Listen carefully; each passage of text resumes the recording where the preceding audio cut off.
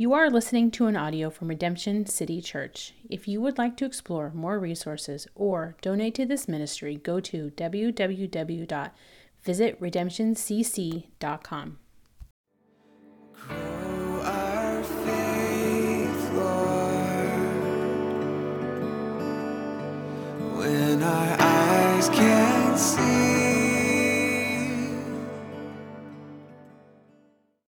Hey guys, it's Brandon, the lead pastor of Redemption City Church, and I'm so excited as we get ready to land the plane on the book of Jonah. But really, there's so much more attached to this sermon, isn't there? Because we're going through this huge transition as a small yet faithful church as we head into the new year, starting with the launching or the relaunching of Making Much of Christ Ministries. And folks, we've been doing this journey together for about 2.5 years, since June 9th of 2019. And so what better way to celebrate the book of Jonah and to glorify God and just to lift up all that he's been doing than to go right into the Word of God for a 3-hour sermon experience. And I know that sounds crazy and that's going to be like a huge mountain for us to climb, but I really do believe that we're up for the task. But we do have much work to do, so let's get to it so that I can get to preaching right now. Why don't you come walk with me and join me as we get ready for God's Word.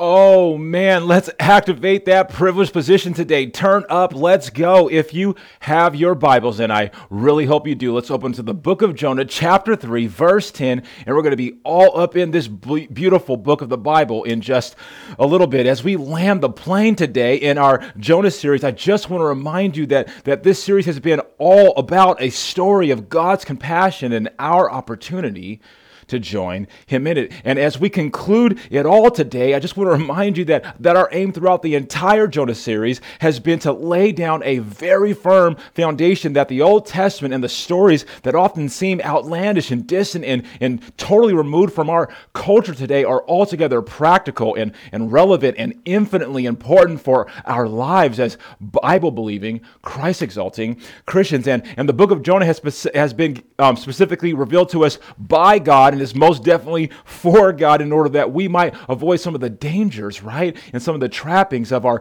hostile and sometimes unforgiving heart towards the people that God decides to pursue and offer redemption to. Therefore, the aim of quick obedience and not delayed obedience, which is just a fancy way of saying disobedience, is going to be our aim transformationally, even today as we land the plane on the book of Jonah. And that brings us to today, praise Christ, to part 7, our concluding series of Jonah, and it's titled Tough Endings, a Good God, and Gospel-Centered Perspectives and Opportunities. And folks, somehow we've made it. We've made it to another conclusion of another whole book of the Bible today. And I find that to be incredible. Folks, after 13 and a half faithful hours of preaching and you engaging with the sermons as an active listener, we're poised to land the plane on this glorious book of Jonah today. And I don't know how you feel about that, but let me be the first one to say that I think that's a really big deal. Like the fact that we studied verse upon verse and theme upon theme and precept upon precept from the very first word of Jonah chapter 1, and by the end of today's sermon, the last word in chapter 4, folks, I think that's just a really big deal. And if you remember, we opened up the whole series in part 1 talking about the great danger that we're living in Christian culture of the people of God becoming more and more biblically illiterate. Folks, we just don't know our Bibles anymore. Therefore, for us here at RCC and those who are actively participating in multiple state lines to walk away with so much richness and so much depth into the heart of God and the Word of God, it just overwhelms me today with immense joy. And I hope that you're growing now in confidence about understanding the Bible each and every week that you're engaging with sermons here. Because even if, check this out, even if you only end up remembering 25% of all we've discussed in this series, you're leaving 25% wiser and 25% deeper than you were before, and dare I say more more than most. So you are most definitely ahead of the class now. Isn't that exciting? And so in some ways, today's sermon is going to be your graduation class. Praise Christ, because you are officially going to be certified and radically equipped to be a disciple maker and to lead someone else now into the truth about who God is and what he has to say, at least specifically in this book of the Bible. But let's not get ahead of ourselves. We don't want to start handing out diplomas and report cards yet, because we still have our final exam today in chapter 4 of Jonah, and it's deep and it's wide and it's going to be tough. And so let's explore all that God has for us in this concluding sermon. So fasten your seatbelts. Let's buckle in, because God's still talking to Jonah in chapter 4, and he's still dealing with this massive concept of rebellion and our part in it. So let's bow our heads right away and let's get into the thick of everything. Father, in Jesus' name, we just sang some songs to you that remind us of your amazing power and presence in our lives. And Jesus, we just cling to those promises that we sang today to our best ability. Holy Spirit, help us to cling to those promises of the future where we have the opportunity to be with you again. But Lord, help us to also cling to the promises of the cross, because you said that we are a new creation, and you said that all the old things have passed away and become new. And you said that he who knew no sin became sin so we could have eternal life. And you sent your son Jesus to be born into a sinful world, and yet Jesus abstained from temptation and from the pitfalls that we find ourselves dabbling into every day. And you did it all. You did all of this so that you could offer yourself as a sacrifice for us in a hero rescuing way. And Father God, there's no greater story than your story. And so we study your word through this story, and we ask now for your word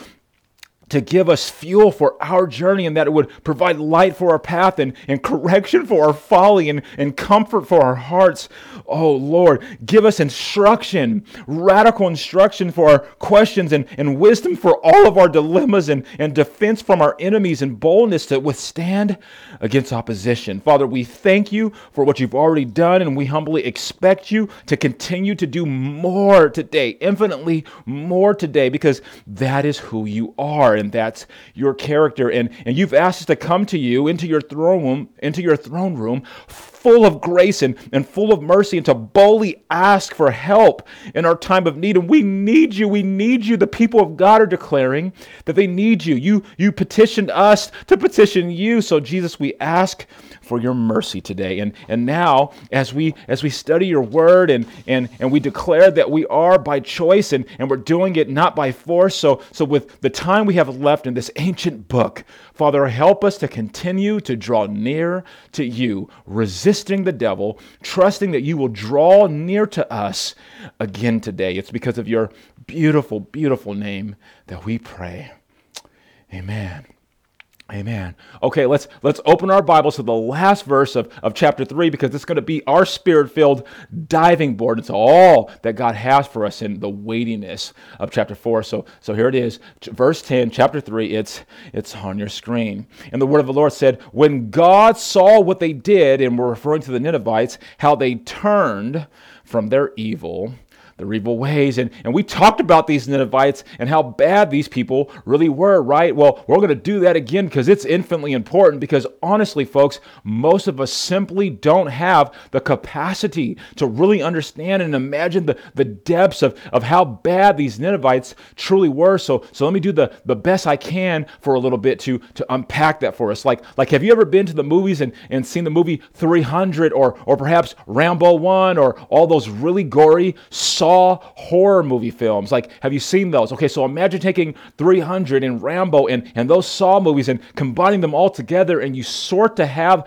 kind of a picture of the evil and the sadistic tendencies these Ninevites had. But listen to me, these guys were even worse than all that. And I'm not joking. There really isn't a movie out here today, even in our vulgar culture, that would really depict as boldly at what these Ninevites did on a screen right now. So, for example, let me help you understand this. These Ninevites were known for attacking their enemies and using fish hooks fish hooks, but folks, not a little one. The size of, like, Captain Hook from Peter Pan, and his whole arm, that was a fish hook. They're like that big, and they would take these hooks and stick it through one side of the victim's cheek, all the way through their mouth outside, and then curl it around to the other side of the cheek, and then they would pierce it further deep out, down through the collarbone, up and around. Folks, then they would do that, and they would drag their victims across the desert back to Nineveh.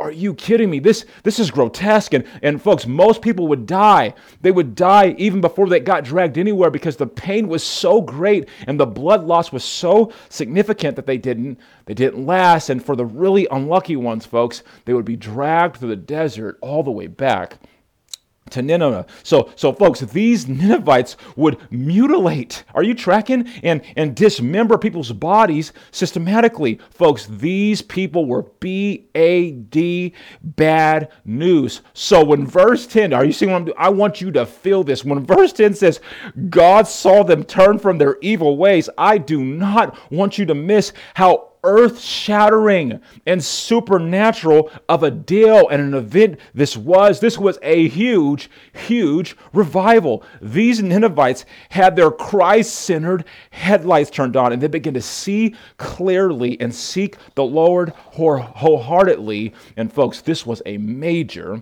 revival. Now, do you think the Lord responded with a grudge or a bone to pick with these people saying, no way, no way, it's not going to be that easy. You can't just turn from that kind of evil and expect me to receive you, especially after everything you've done. Like that makes sense, right? Like that God would probably say something like that, but let's look at how he responds right here in verse 10, and it's on your screen. So verse 10 says, when God saw what they did and how they turned from their evil way, what does it say? God relented of the disaster that he had said he would do to them, and he did not do it. Oh man, this is crazy. This is absolutely Willy Wonka bonkers crazy. It's so outlandish. It's over the top, and it's out there. And our man Jonah, ultimately, folks, he just couldn't handle it. And I'm trying so hard to make sure that you do not approach what I'm saying in the text with a laggardly mindset today, because I don't want you to miss the severity of what Jonah was experiencing as a normal man during the situation. So I need to ask you a very critical question right now to make sure that I help you to feel the energy that's happening right here in verse 10, our spirit-filled diving board. So here's the critical question. It's on your screen. Would you be at peace with a sadistic serial killer known for taking the lives of 25 people and grotesquely dismembering their victims' bodies, receiving a second chance from the Lord, and then living near you, shoulder to shoulder at church and in your neighborhood today with your family? And this would be a both and situation, folks. I just want you to know that, because they would be receiving both a second chance eternally and regarding salvation, right? And they would be receiving a second chance in the earth realm as well, regarding new opportunities to just exist and to kind of go about living potentially a happy, God-centered life. And they'd be doing that right next to you. So tell me, how would you respond? And if you answer genuinely from your heart, I really believe most of you will see that you aren't too far from where our man Jonah was landing at all. And so today's portion of Scripture is going to be a really sad story about Jonah, and we're going to see a really tough ending. Because, folks, Jonah could not handle the grace and the mercy and the kindness and the forgiveness and the forbearance and the patience and the long suffering and the mercy of God on radical display here. Like, folks, even though Jonah himself was a representative of God, he couldn't find association with God's desire and God's disposition and God's rationale when it applied to these very wicked people. Folks, Jonah wanted nothing to do with the extended hand of God, specifically aimed at these Ninevites. The grace and the mercy of God that was being extended to these people was too inflammatory. It was too misguided according to Jonah's heart and how Jonah felt. And so this is a really sad story, not only because we're going to see Jonah's refusal, right? But folks, this is going to be a really tough story and a sad story because statistically, we're going to see our own hearts like Jonah's in it on this subject matter as well. And we're going to see that so many of us are going to end perhaps in that same place Jonah ended unless the Holy Spirit guides us today to begin having a Spirit-filled revival right within our own hearts. Unless the Holy Spirit activates each and every one of us as individuals to draw a mighty Spirit-filled circle around ourselves and to say, Lord, I'm ready for you to lead me. Because folks, God is going to rebelliously move forward with compassion. It's going to happen to a group of people who needed it so badly in this story. And folks, in some ways, these folks needed it. They just needed it the most. And I'm going to unpack that later. And the reason I'm trying to create this weight and this tension and this energy right now is to set the stage, because most of us, folks, are dangerously similar to Jonah in this regard. When something happens in our lives and in our culture, especially if they happen to be in what I'm calling the fatal 5 crimes of our culture today, namely sexual abuse or murder or rape or terrorism or kidnapping, these fatal 5 crimes, when they happen in our culture today, when one of those happen, we off with their heads, right? We have no mercy, and we want people to punished, and we want people to have severe consequences, and I get that, because we want justice and we want retribution and we want payback and we want blood now.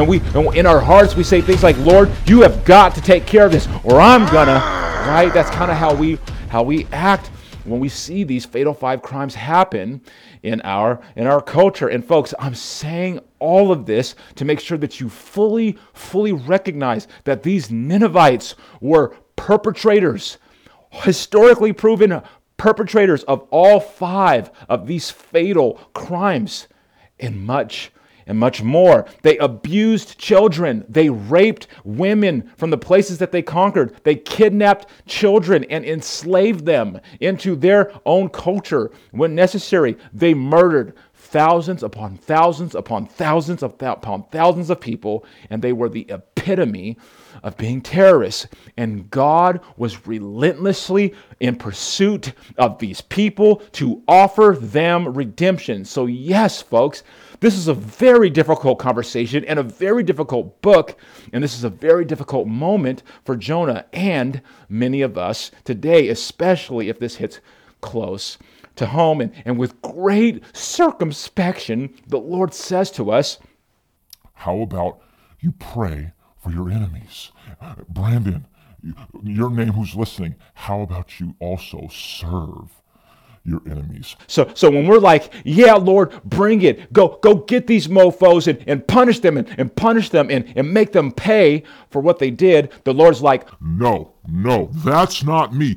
That's not me. You're not thinking like me, because my ways are higher than your ways, and my thoughts are higher than your thoughts. For I declare, come to the waters, you who are thirsty, and come to me, those who are hungry. If you have no money and you can't get what you need, come to the front of the line. And that's why we are studying the book of Jonah today and committing ourselves to learning the scripture verse upon verse and precept upon precept. We don't read God's word, folks, just to tickle our ears and to have our back scratched to make us feel better, but rather we read God's word to help us to orientate and reorientate and then again reorientate and remind ourselves that sometimes God is just flat out, He's just different than us, and we don't get that. And sometimes we are so far from God, and we need to really focus on journeying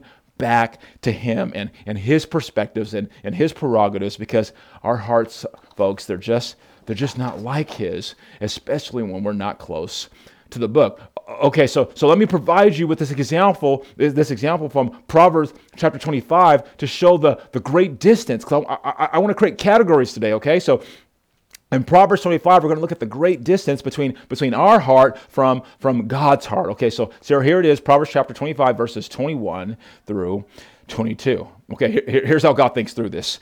If your enemy, not your friend, not your neighbor, not your brother, not your cousin, your enemy, if your enemy is hungry, give him bread to eat.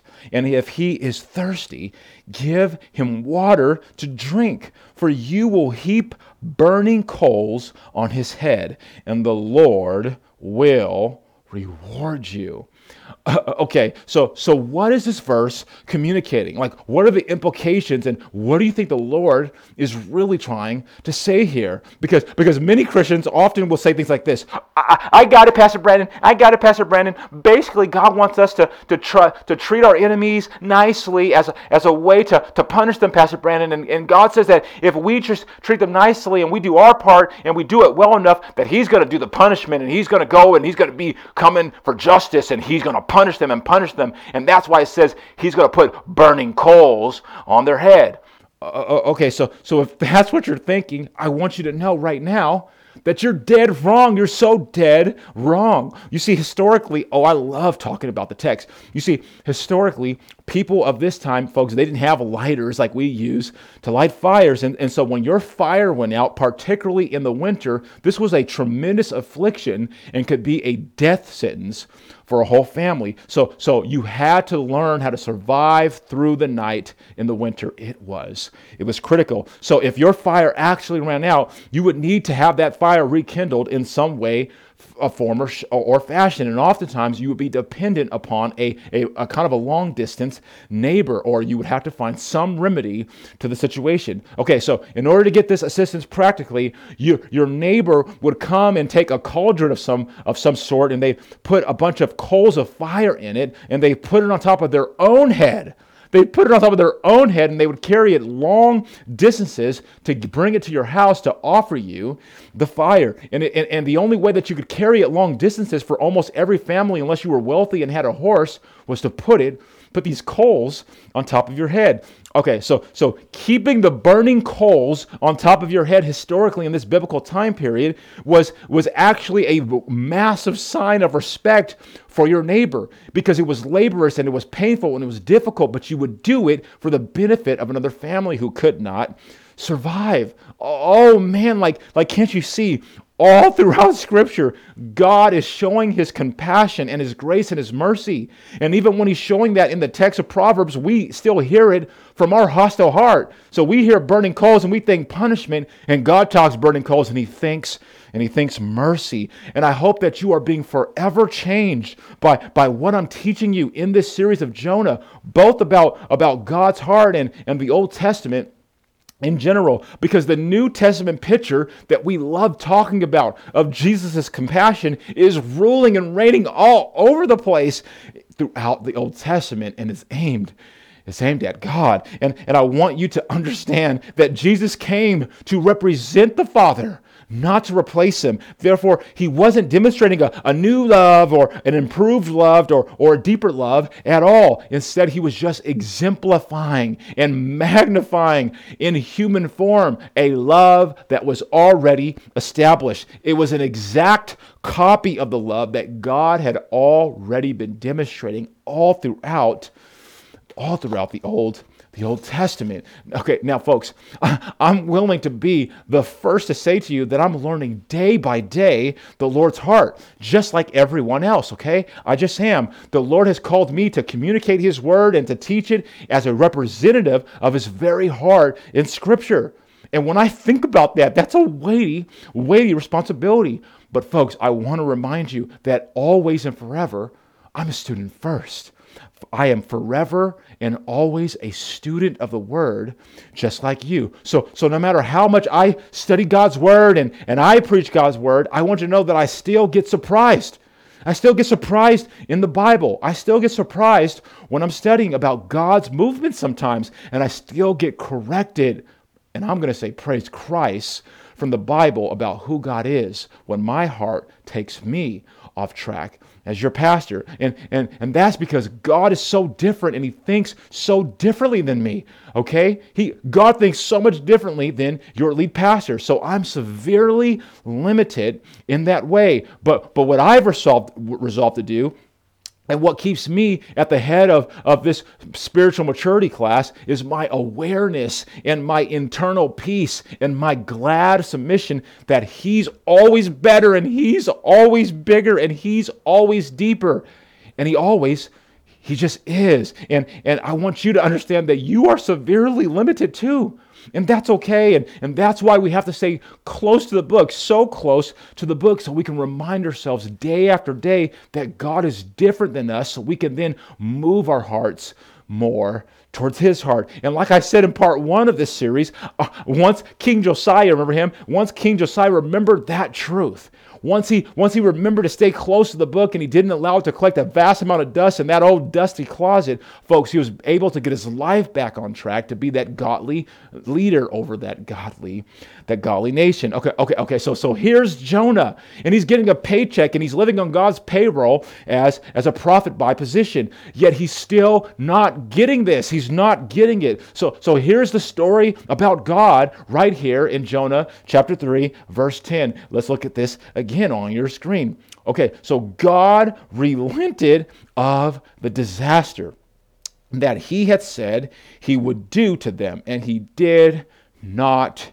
He just didn't do it. Okay, now again, in the Old Testament, the Bible says that if God decides and declares to bring a calamity on a people, we learn this in the Old Testament. So when God decides and declares that he's going to bring a calamity on a group of people for their activity, but those people without delay decide that they're going to relent from doing that evil, oftentimes God will relent throughout the Old Testament from bringing that calamity. So above all things, I just want you to know right now, before we even dive deeper, repent. You just got to repent. No matter how deep you think you've been in sin, and no matter how long you've been in sin, it's not too late. And that is what God is showing us, and he's magnifying this right here in the book of Jonah. Okay, now pay attention. Repenting doesn't mean to make things all better now. It's like make it all better now. Like you can't really go into your past and you can't change things that have already been done. But what you can do as you experience revival and you're experiencing genuine repentance, what you can do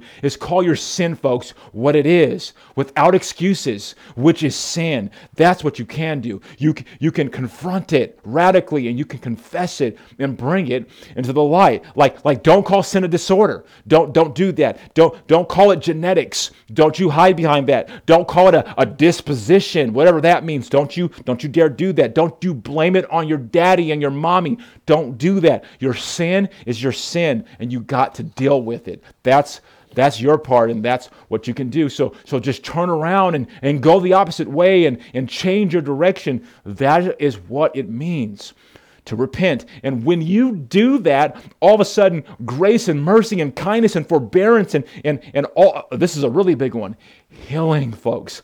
Healing, all that starts to take place. And we're going to see Jonah, unlike the Ninevites, which totaled over a few million people, doing this in unity supernaturally. Folks, we're going to see Jonah unable to get on his knees and to make that change of direction. He won't repent. He won't call his sin what it is, which is sin. And I want you to know that this book will end with Jonah not being able to do it. Jonah's not going to show up. Folks, we're going to see that Jonah cannot look at a situation, and he won't look at the heart of his sin, and he won't see it, he won't feel it, he won't call it out for what it is. Okay? Because as the story transpires today, you're going to see why this is one of the saddest stories, arguably, throughout the whole Bible. Okay, so let's keep trekking forward into this very true historical story. Okay, so here's what happens. A few million people are forgiven. all of a sudden. And there's revival and there's rejoicing and there's life groups starting all over the place. You got small groups happening everywhere. You got church plants popping up all throughout the city of Nineveh. You have new believers repenting and apologizing to each other and to God. You got people paying back things that they owed, and you got people making amends for things they did wrong relationally. You got captives that are either being released altogether back to their homelands, or you have captives that are being radically treated nicely and are becoming embedded into the Ninevite culture as an equal participant and citizen. Like, are you kidding me? This is crazy. And for 150 years, these Ninevites thrived and they served the Lord, praise Christ, and they became Spirit-filled believers. Yet historically, we know this as well. Unfortunately, the Ninevites' great-grandchildren would forget the book again, just like King Josiah's godly nation. Just like that, they would forget the words of God. And 150 years later, indeed, God would bring calamity upon them.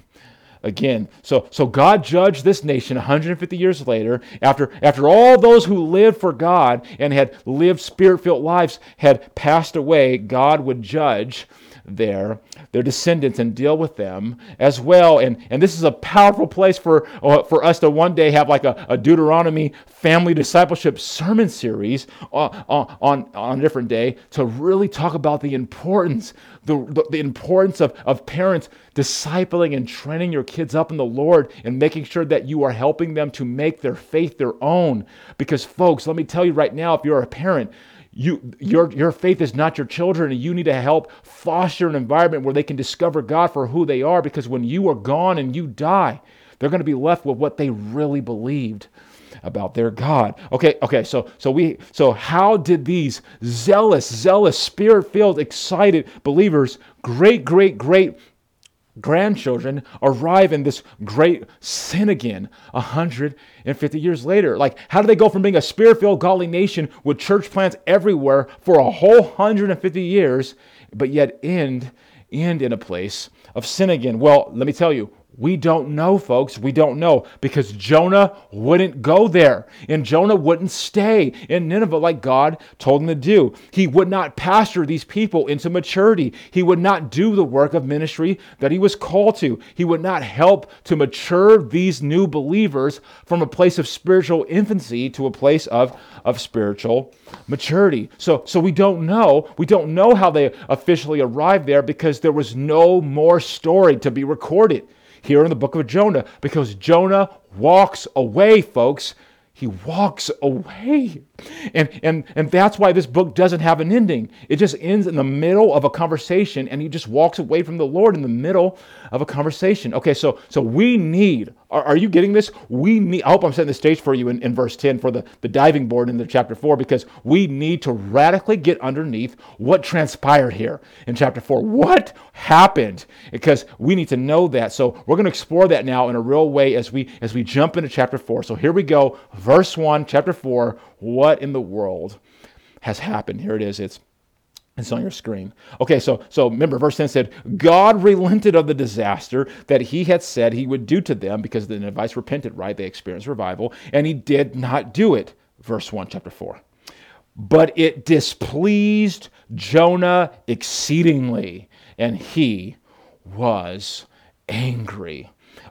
Okay, so in the Hebrew language, the original language that the story was penned in, it expressed that, I want you to know that this frustration and the intensity of how much Jonah was feeling angry was extremely profound. Folks, I'm not usually one to say this in a sermon. It's not my style, but this one in particular is worth every one of you doing an individual word study in the original Hebrew language, because our English words simply do not cut it. It doesn't touch the level of extreme hostility and rage that Jonah had at this juncture. And you need to get this, because if you want to know why the book of Jonah has no ending, and you want to know why that Jonah didn't stay, you need to understand it starts right here. Jonah was displeased exceedingly. Okay, so then Jonah prays this in verse 2. And he prayed to the Lord, and he said, "Oh Lord, And I want you to know that the tone contextually in the Hebrew language was a very sarcastic and an arrogant tone that Jonah was carrying. And I want you to know that. Jonah was saying, please, Lord, give me a freaking break with all this ridiculousness. Oh, Lord, have you lost your mind? I mean it. Have you lost your mind? What in the world are you doing? Okay, quick question. Have you ever talked to the Lord like that? Just tell the truth. Maybe not audibly, but in your heart. Like have you ever said, oh Lord, what's going on in my marriage? And oh Lord, what's going on in my situation? And oh Lord, when are you going to show up? And oh Lord, when are you going to get more active? Okay, so Jonah's talking like that, right? And he continues on in verse 2 and he says this.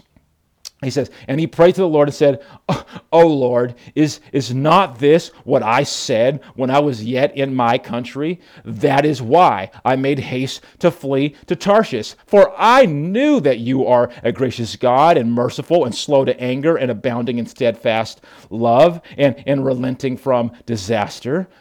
Oh, folks, Jonah's leaning in. Okay, so Jonah's hearing the Lord, like obviously he's hearing the Lord because he made it out of that belly of the whale moment, right? But it's quite apparent right here, folks, that Jonah isn't really listening to the Lord. He's not really, he's hearing, but he's not hearing. Like have you ever talked to someone and they said back to you, Brandon, what are you talking about right now? It's obvious that you didn't hear anything that I just said based upon how you're responding to me in the way you're responding to me. Because Jonah was saying, oh Lord, I knew you were nice and I knew you were kind and I did know you were forgiving and forbearing and I knew you were the God of long suffering and that you were slow to anger. I knew all of that. But this right here to these people, and I imagine God saying, What about what I'm doing, Jonah? What's going on here with you? Why all the frustration and why all the hostility and why all the problems? My son, I told you very clearly from the beginning who I am and what I'm about and what I'm calling you to do here in the land of Nineveh. We had this conversation in the belly of the whale. Were you not listening? Okay, let's look at verse 3 now. It keeps getting more and more weighty. Okay, so Jonah then says, therefore now, O Lord, please take my life. So Jonah's saying, oh, I'm listening now and I get it. Okay, so here's what I'm going to do. Take my life from me, for it is better for me to die than to live. And folks, what he was saying is, it's better for me to die than to live and do these things that you're calling me to do. Okay, now believe it or not, Jonah is going to rephrase this another time later in chapter 4 in just a little bit, and it gets even worse. So like, what's going on with our man Jonah? Folks, what's going on? Because Jonah is so ticked off and he's so revved up and he's so heated about the grace and the mercy of God flowing through the streets of Nineveh, and he wants out. And I mean, he wants out of life itself now. Jonah was so against these people's salvation and restoration that he preferred to die as opposed to living amongst these perpetrators of these fatal 5 crimes. Yet the Bible says that when one sinner, you've heard this right in church, you've definitely heard it here at RCC, when one sinner repents, the entire heavens throw a massive party rejoicing and singing and dancing about the repentant individual's progress. Folks, that's what happens in heaven when one sinner repents. Okay, well, we have a few million individual one sinners repenting in the millions. And our man Jonah is deciding in this moment to get suicidal. And unfortunately, Jonah is acting like a big baby right now, isn't he? And he needs a big spanking and he needs a big timeout and some discipline. And most importantly, he most definitely needs a renewal of his perspectives. Like, can't you see? Jonah's main problem is that he's self-deceived and he's self-seeking. I'm going to say it to you again. His main problem that I want you to see right from verse 1 when it says, and Jonah was displeased exceedingly, the main 2 problems was that he was self-deceived and he was self-seeking. And welcome to America, folks, because that's our problem too. That's my problem, and that most definitely is your problem. Self-deception and self-seeking is our biggest issue. as well. Okay, so self-deception, so we can all work together, is when you believe something that isn't true, yet you want it to be true, and you believe it anyways. And self-seeking means that you're self-absorbed, like you're radically focused on yourself, and you're self-entitled, and you think you deserve things, and you're self-centered, and you think everything revolves around you as the center of the universe, and you're just ultimately selfish. And please do not minimize or ignore the significance of what I'm laying out right now, because please understand and rest assured, these two realities are happening in your heart. No one, folks, no one is exempt. Well, actually, Pastor Brandon, my main problem is actually with the Ninevites. No, it's not. Well, actually, Pastor Brandon, my biggest problem is my spouse and the government and my pastor and my job and my... No, it's not. It's not your main problem. Stop it. But if you allow yourself to believe that your greatest problems are any of these things, folks, you're going to miss it so badly like Jonah, and I don't want that for you. And it's so sad that he's missing the point, yet just look at verse 4. And the Lord said, "Do you do well to be angry?" Wow. Do you do well to be angry? Man, God is so patient, isn't he? He's so patient because Jonah is having a full-blown temper tantrum, and yet God is still being a good father, waiting for his child to catch his breath after this humongous temper tantrum. He calmly waits for Jonah's fit to get over with so he can check in on our man Jonah and to ask him a question. And only if we could carry that like our Father with our children on a regular and consistent and daily basis, right? Okay, so God comes with compassion, folks, and gentleness and patience, and urging Jonah to calm down and to look at the situation with clear eyes. And with that disposition, God leans into Jonah. He doesn't lean out. He doesn't lean and get big on him. He leans into Jonah with a gentle disposition, and he says, Jonah, is this really worth dying over, my son? Are you being a little irrational in this moment? Do you really have a right to be this angry, my son? Are you sure you're thinking through all this very well? And what we don't see is God pushing his face in Jonah's face, or God smashing his finger in Jonah's chest, right? We don't see that. We don't see God demanding and being belligerent and angry and hostile at all. Instead, we see the hand of a steady and a stable and a secure Father being patient and being kind and being so willing to process with his son in conflict. I want to say that again. We don't see the mighty, hostile, wrathful God's hand that is often talked about in the Old Testament, do we? We see a God who is leaving the heavens. We say Jesus left and he came down to dwell with us. But we see God coming down to Jonah's level, and he's allowing Jonah to wrestle, and he's patiently processing with his son who's in conflict. And if you go back and you look throughout all the Bible stories in the Old Testament, you're going to see God doing the same thing over and over and over again. And no matter how bad we're blowing it, he comes with this amazing disposition. People like Adam and Eve, he does it with people like Adam and Eve when he was like, "Hey, Adam and Eve, what's going on down here? Would you like to let me know where you've made a few mistakes? Why are you covering yourself up?" And everywhere you look and everywhere you turn, God is constantly giving people opportunities. He's a God of second chances, praise Christ. So any pressure that you are experiencing right now, and any questions that God is asking of you that seems super difficult and super tough, and any people that God has sent to your life, or is going to send to your life, or has sent to your life, and they start drilling you about something, it's always an opportunity. It's not a punishment. It's always an opportunity for you to absorb the truth. It's an opportunity for you to absorb the truth and to call out your sin for what it is, and to repent so you can get about living in that revival place. And God is so kind in that he gives us opportunities to converse with him, the God of the universe, and to state our case about our stuff that we're going through. Do you get that? The fact that you get to talk to God and state your case at all tells you everything about his disposition. But the minute that you start defending and minimizing and fabricating and shifting blame and entering into a place of shame, boom, things go radically different, folks, in all the wrong and devastating ways.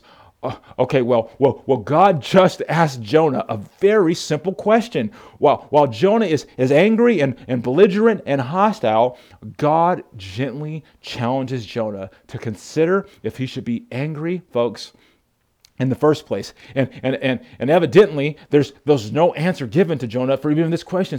So God asks Jonah this question, and Jonah doesn't even respond, folks. He doesn't respond at all. He just kind of, well, let me show you what he does right here. It's in verse 5. It's on your screen. So literally, God asks the question in verse 4, and he says, Do you do well to be angry, Jonah? Jonah ignores the question, and then verse 5 says, Jonah went out of the city and set to the east of the city and made a booth for himself there. He sat under it in the shade till he should see what would become of the city. Folks, Jonah is so bent in his ways and he's so bent out of shape that he just says, I'm done. Nope, I'm done. I'm done talking about this. I'm not answering any more of these questions. I'm leaving this city. I'm definitely leaving this conversation with you, God, and I'll just see what happens from this point forward to these wicked Ninevites without having to talk to them or you. I don't want no part of it. And to be clear, don't talk to me, God. I don't want you talking to me, and I don't want to talk to the Ninevites. Leave me alone. I want to be left alone. Okay, quick question. Have you ever wanted to be left alone too? Have you ever acted like that? Like, have you ever been so deep into your sin and into your rebellion, into your rebellious spirit that you don't want anyone trying to reach out to you to help you at all? Like, have you ever told someone have you ever told someone that you're not trying to have really speak into your life at that time or give you counsel, and then you told them to go away because you want to isolate yourself and you don't want to be a part of any of that wisdom or accountability at all? Okay, so let me just tell you right now, here's why you do that and why we do that in those type of seasons that we're in, and why we want to be so radically alone and isolated. Okay, so you remove yourself from community and you want to be isolated in those ways because you don't want anyone fostering an environment where you actually have to chew on the reality, folks, of your situation. Folks, the worst thing possible for a person who wants to stay in sin and wants to stay in the rebellious spirit is the Lord sending someone in the middle of your muck and mire and to try to offer you some real wisdom. So you avoid it like the plague, don't you? That's what we do. You just keep declaring that you want to be left alone, and that's because you don't want to deal with your sin. Okay, so when we just want to be alone, it's because we don't want any input. Track with me, because I'm not just talking about horizontally, I'm talking about vertically with our God when he's trying to speak to you in your life, and when you ignore him under the guise of you can't hear God speaking to you. Okay, so when you don't want anyone speaking wisdom into you horizontally or vertically, it's because you don't want any input, and you most definitely don't want to adjust your position. And when you do that, you're doing that and you're being self-centered, and you're being self-deceived, and you're being self-absorbed, and you're being self-entitled.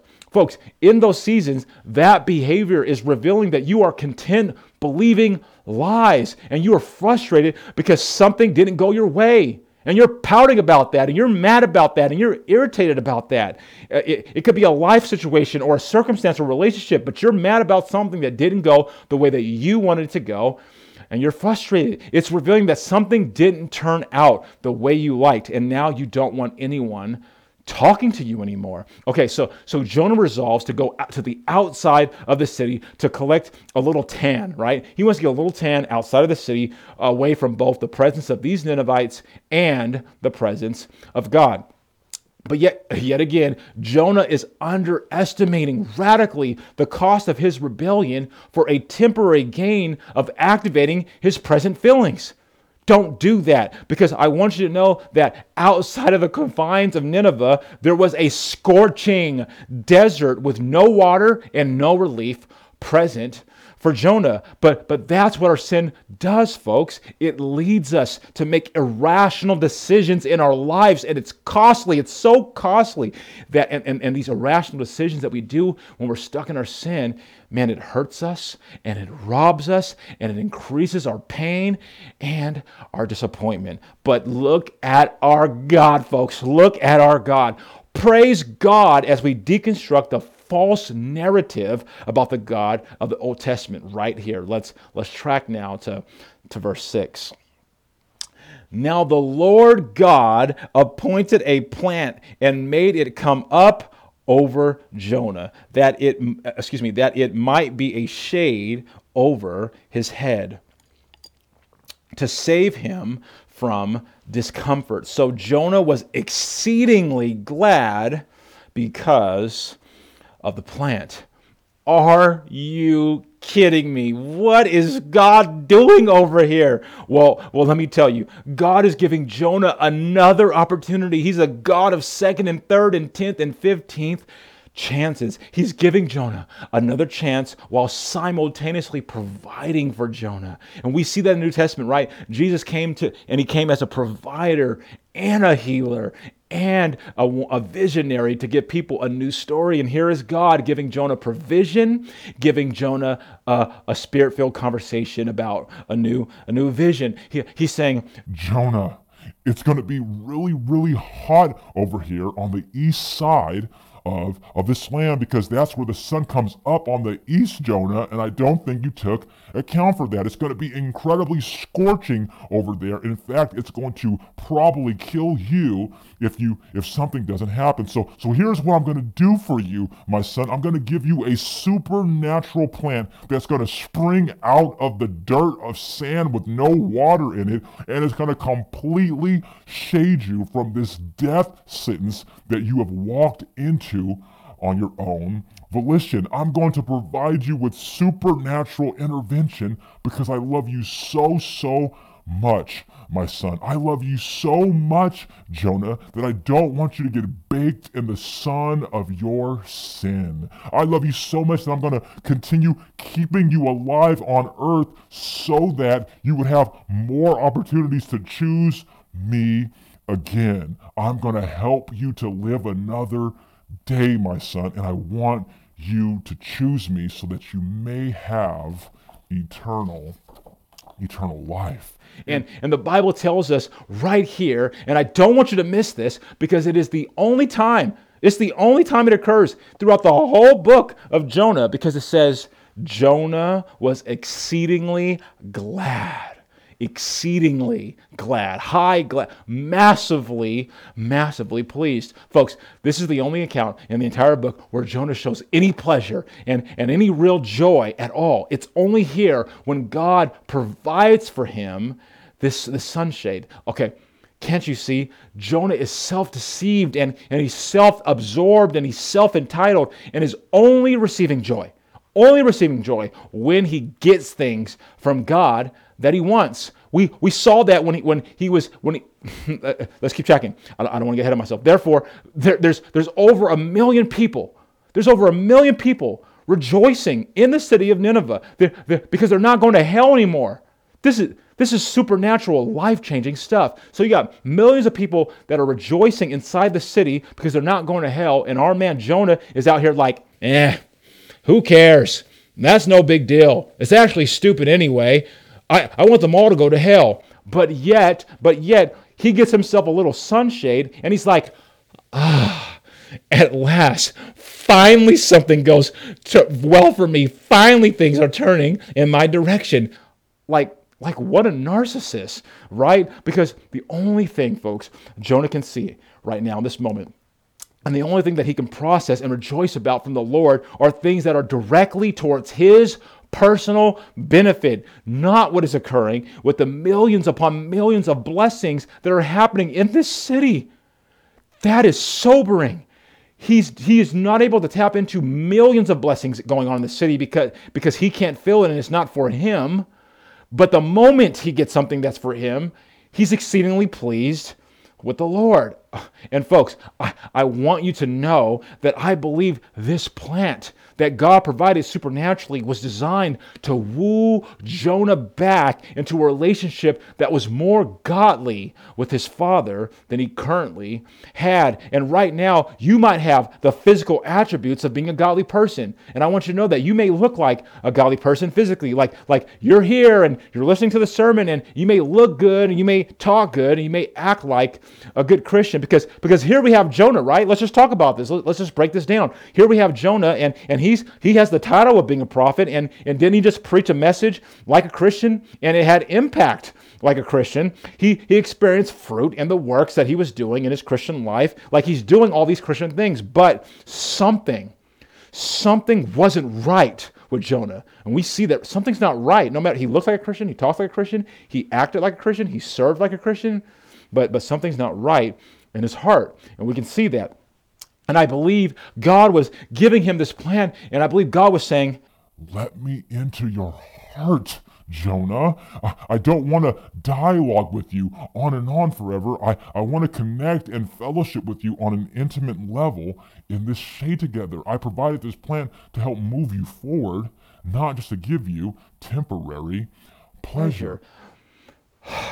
But Jonah wouldn't do it, folks.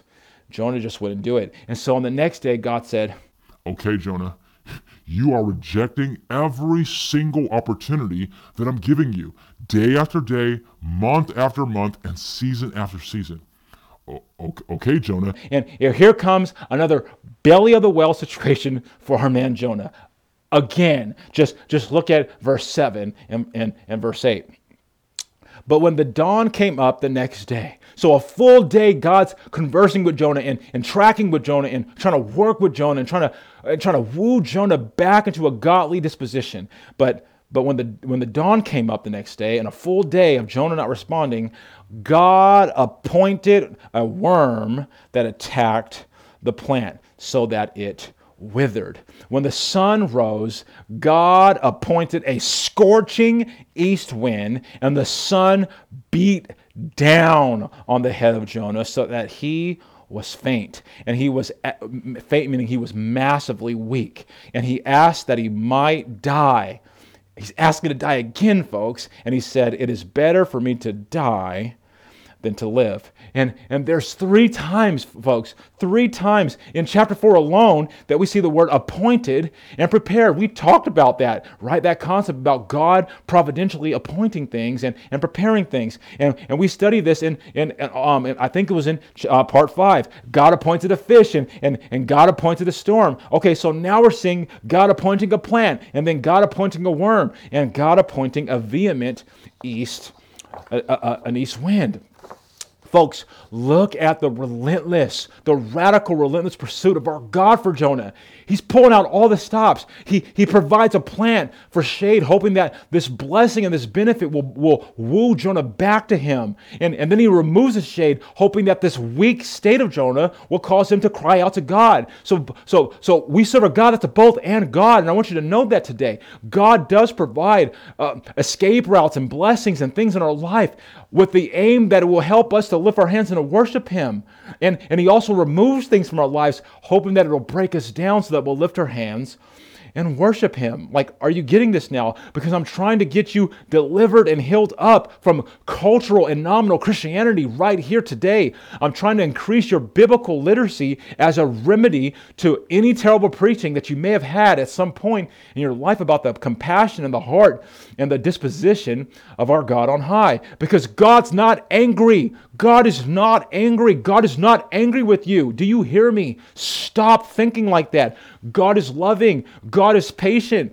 God is kind. And the God of the Old Testament is He's not He is the beautiful picture and standard of those realities. He just is. God does not cause pain for pain's sake. He only leverages pain for the sake of surgical intervention, folks, for our healing. I'm going to say that again.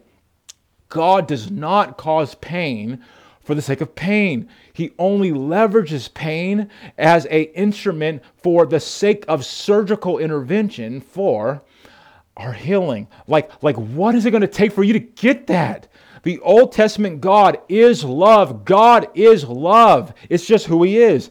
Jesus is not better than the Father. He's not. In fact, Jesus himself said it. He said, I'm not better than the Father. The Father is greater than me. Let me show you in the Gospel of John right now. Let's go to John chapter 14, verse 27 and 28. It's on your screen. This is Jesus talking, and this is legit. It's weighty. Verse 27. Peace I leave with you, my peace I give to you. Not as the world gives do I give to you. Let not your hearts be troubled, neither let them be afraid. You heard me say to you, I am going away, and I will come to you. If you loved me, you would have rejoiced, because I am going to the Father, for the Father is greater, not weaker, not less, not as he is greater than I. Okay, and what Jesus is saying is, Brandon, you do not have to be afraid anymore. Whatever your name is, you don't have to be afraid anymore. You can maintain your peace, because everything that I did for you, everything I did on the cross, not only gives you perfect redemption and perfect reconciliation from your sin and your shame, it brings you back to your Father. And Brandon, that's really, really good news, because the Father is greater than I am.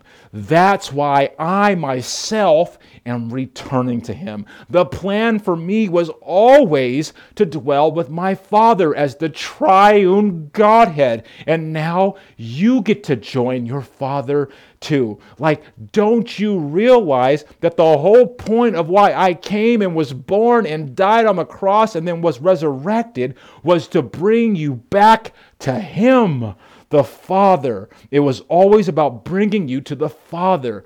That was my purpose. I'm the bridge to your Father. So whether your problems are historical daddy issues or daddy pain, whatever it is, listen to me. God's not him. God's not your earthly daddy. God didn't do it.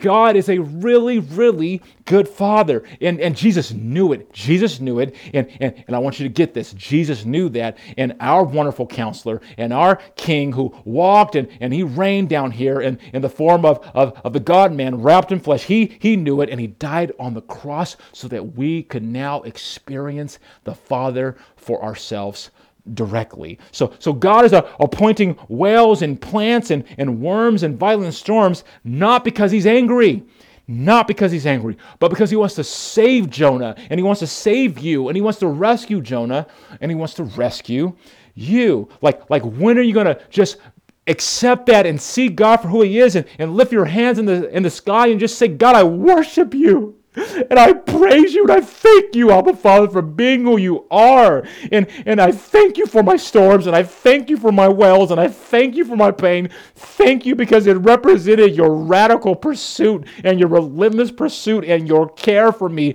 And I believe that is enough for me. Thank you for intervening and being willing to do something for me.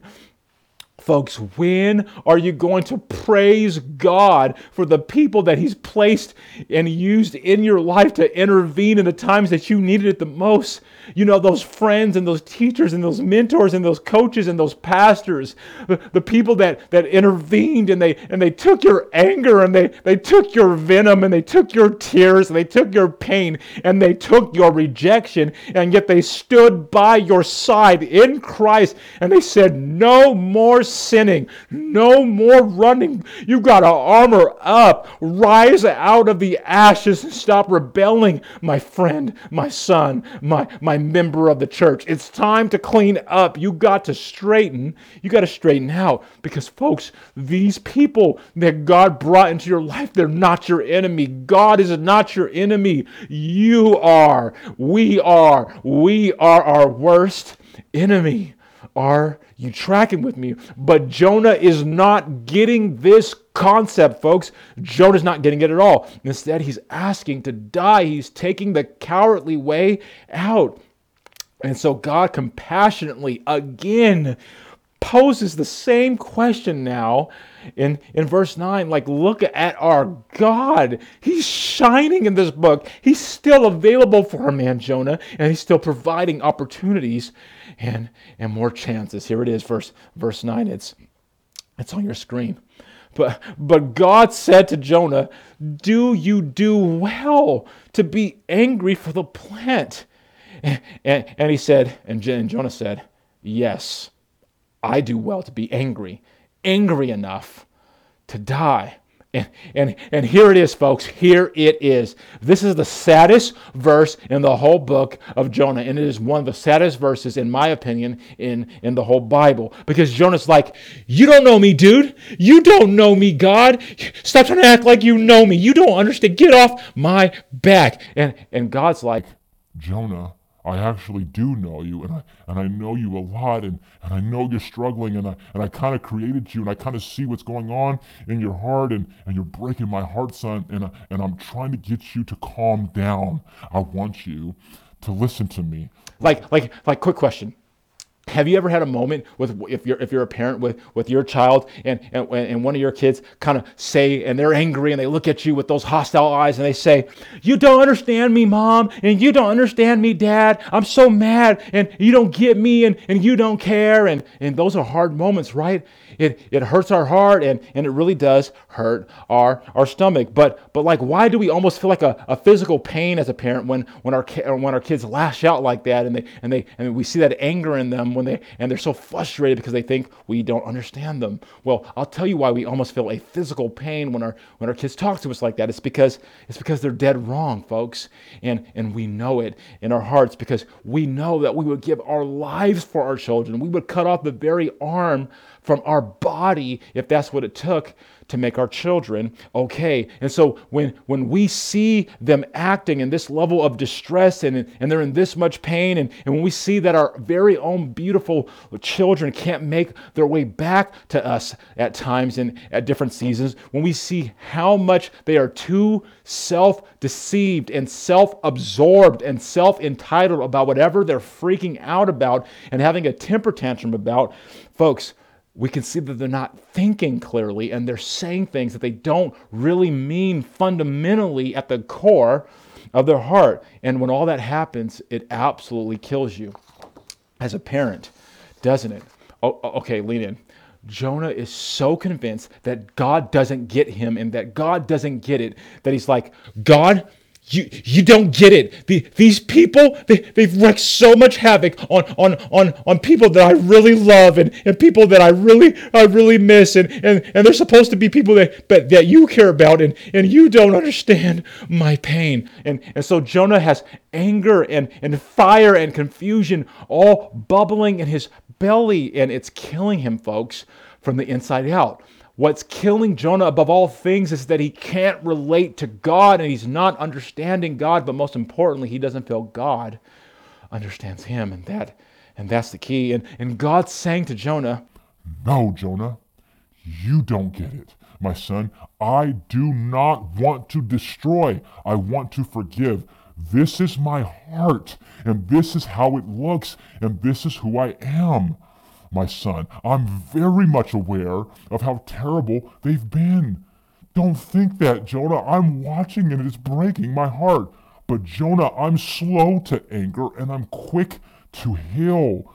That's who I am. And can't you see, Jonah? I'm being slow to anger with you too, my son, right in this very moment.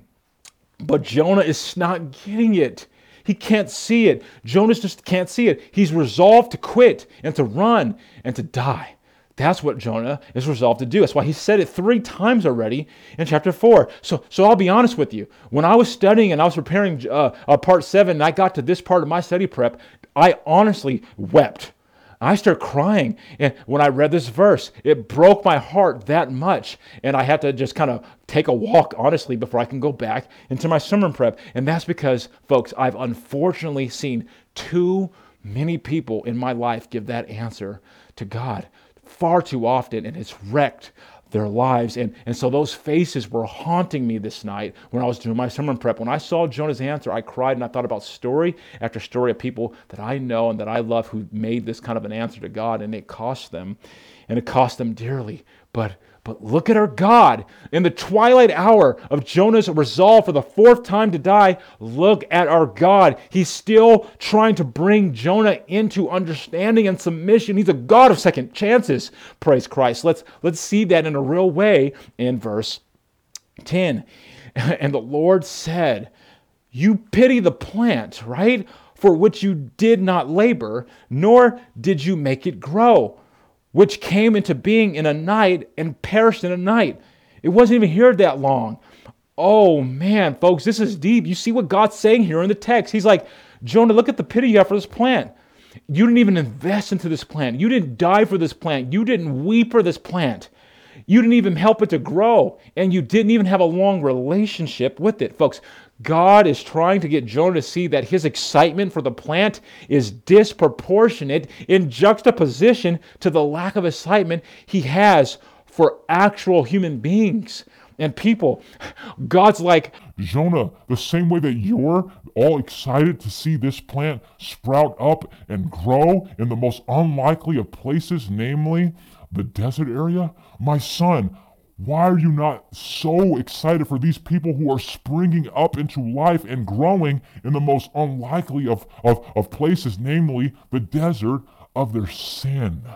Folks, God fully understood. He fully understood that the Ninevites were out of control, and that the whole point of why he sent Jonah to Nineveh in the first place was that he wasn't ignoring the problem. That's the whole point. God's not ignoring the sin in Nineveh. He's solving it. He's solving it through Jonah. He's doing it. He's solving the problem. But why? Why do we, as the people of God, in today's culture, why do we believe, like Jonah, that the only way to solve problems and the only way for justice to happen is guns and swords and death sentences all the time? What's up with that? Why are we as humans so addicted to restoration and healing coming through the exclusive vehicle of someone else's demise? What's up with that? Like, if a bully was picking track with me, and get honest with yourself. If a bully was wickedly picking on one of your children, is it actually truly better to just cancel the bully, get him expelled out of school, and remove him from your child's life? Well, I think that's a perfect idea. No, it's not. Stop it. And if we're being honest, that is how most of us think as parents, right? We don't just agree with that. We fight for that outcome to occur, wouldn't we? But is it not actually better? Is it not better if the bully was able to turn from their oppressive habits and dealt with whatever trauma has happened in their life to bring them to this point where they're behaving this way in the first place? Like, wouldn't it be better for the bully to be transformed to become, if either a friend of your child, or at least have a genuine opportunity to reconcile with your child, and there could be a commonality of respect for each other established and an understanding of each other established? Like, wouldn't that be a more amazing and better outcome for the bully and your child? And yes, of course, if the bully doesn't stop and he doesn't let up and he doesn't relent from what he's doing, measures of protection need to be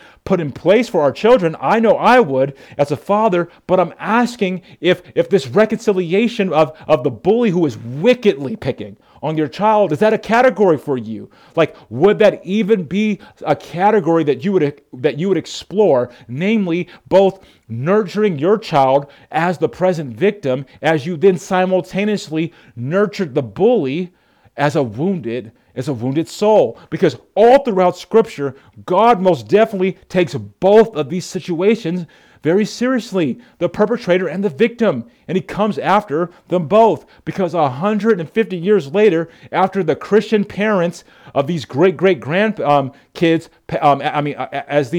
as the grandparents died and the great-great-grandchildren were left and they were in sin again, God most definitely dealt with the Ninevites again. He shows up. He's a God of intentionality. But I'm asking you again, if there's a chance for healing between the lion and the lamb and the bully and the child and the financial perpetrator and the financial victim and the rapist and the raped, isn't it so much better for an outcome to happen for healing for both sides? Is it not better for the victim of bullying to experience a truly contrite, repentant bully, one who's weeping and one who feels remorse and is becoming meek and is offering a genuine apology to your child and saying something like, I'm so sorry for picking on you like that. I don't know what possessed me. I was out of my mind. I'm so sorry. It breaks my heart. I'll never do that to you or anyone else again. Will you please forgive me? Like when that message comes from a genuine place, does that not set your son or your daughter up to heal infinitely deeper and more lasting than just removing the bully from their life? Like that doesn't solve, like there is studies, folks, removing a bully does not solve your child's trauma. That trauma stays, but when a bully can be reconciled and there can be an understanding and a restoration there, folks, God's way is infinitely better. There's closure there, but that would require a greater capacity of love in our hearts, wouldn't it? That would require a type of love that strategically protected your child while simultaneously pursued, perhaps for a whole season, both the bully and maybe even their parents. It might be a family discipleship situation, but that requires hard work and effort and endurance and long suffering and forbearance and forgiveness, doesn't it? Folks, John chapter 3, verse 16 says, for God so loved the world that he gave his only son, right? Well, let me tell you what the verse means in the context, contextually of Jonah, so we don't miss what God is saying in John chapter 3, verse 16. Because John chapter 3, verse 16 activated practically means, for God so loved the world that he wanted people to stop doing all the evil that they were doing so he could rescue them. That's what the verse means, okay? So God so loved the world that he came for those, knowing they were going to be in evil ways, knowing they were going to be doing the wrong things, and he came as a rescuing, heroic, justice-bearing God. That's who he is. And so God is trying to adjust Jonah's disposition, but Jonah's all fired up about this stupid, dumb plant, and God's like, wow.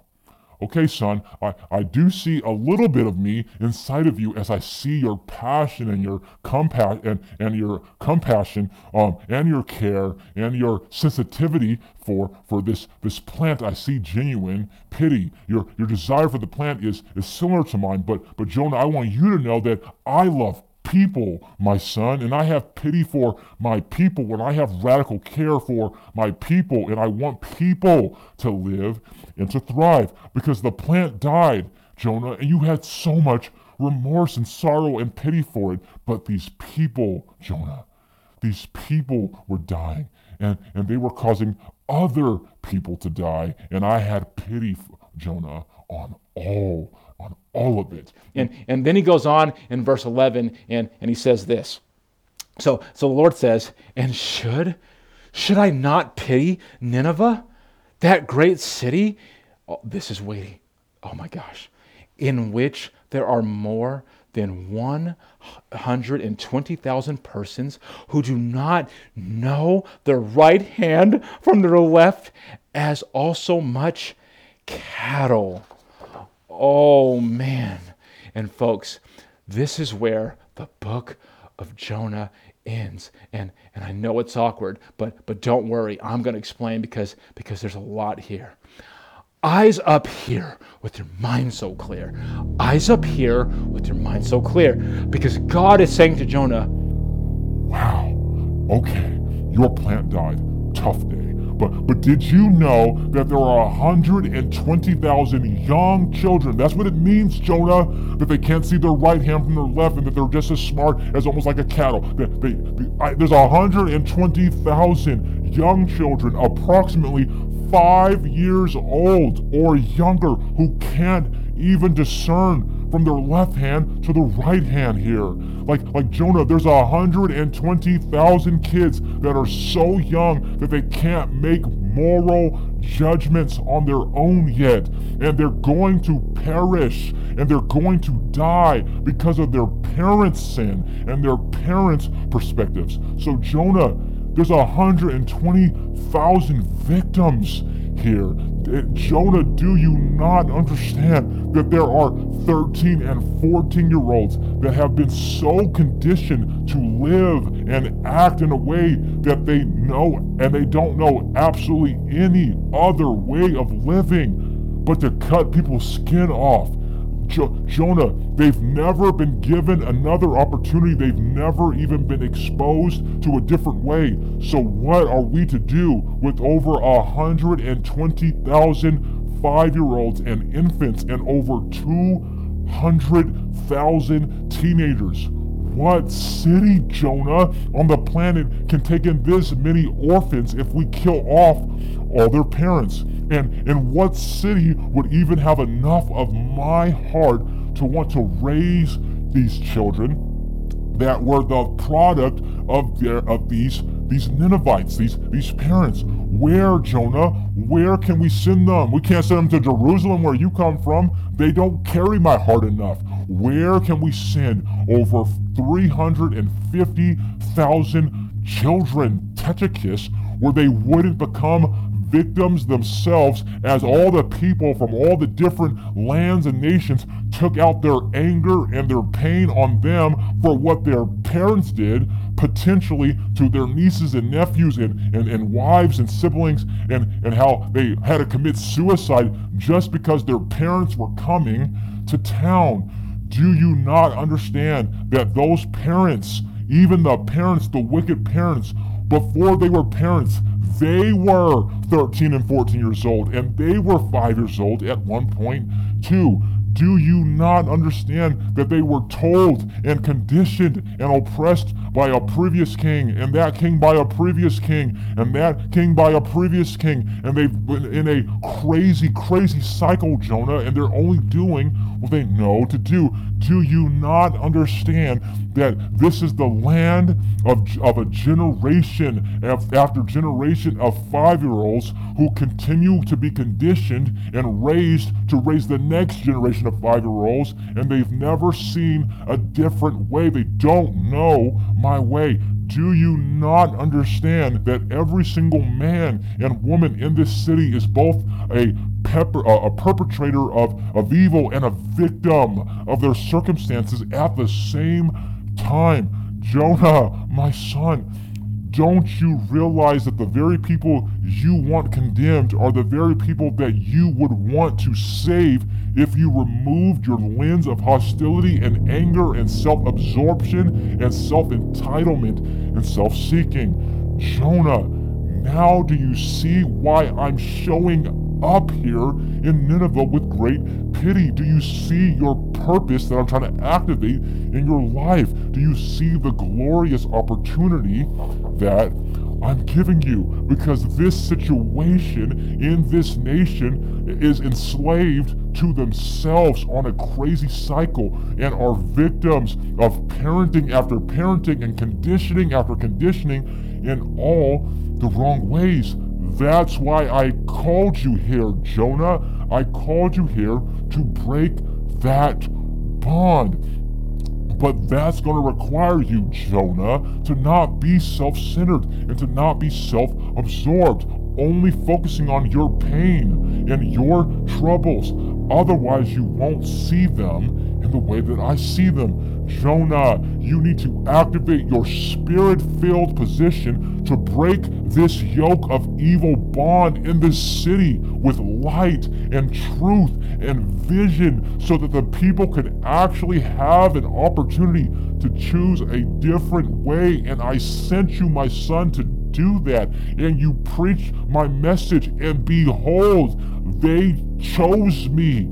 Look at what's happening. There's church plants, there's revival, there's forgiveness all over the place.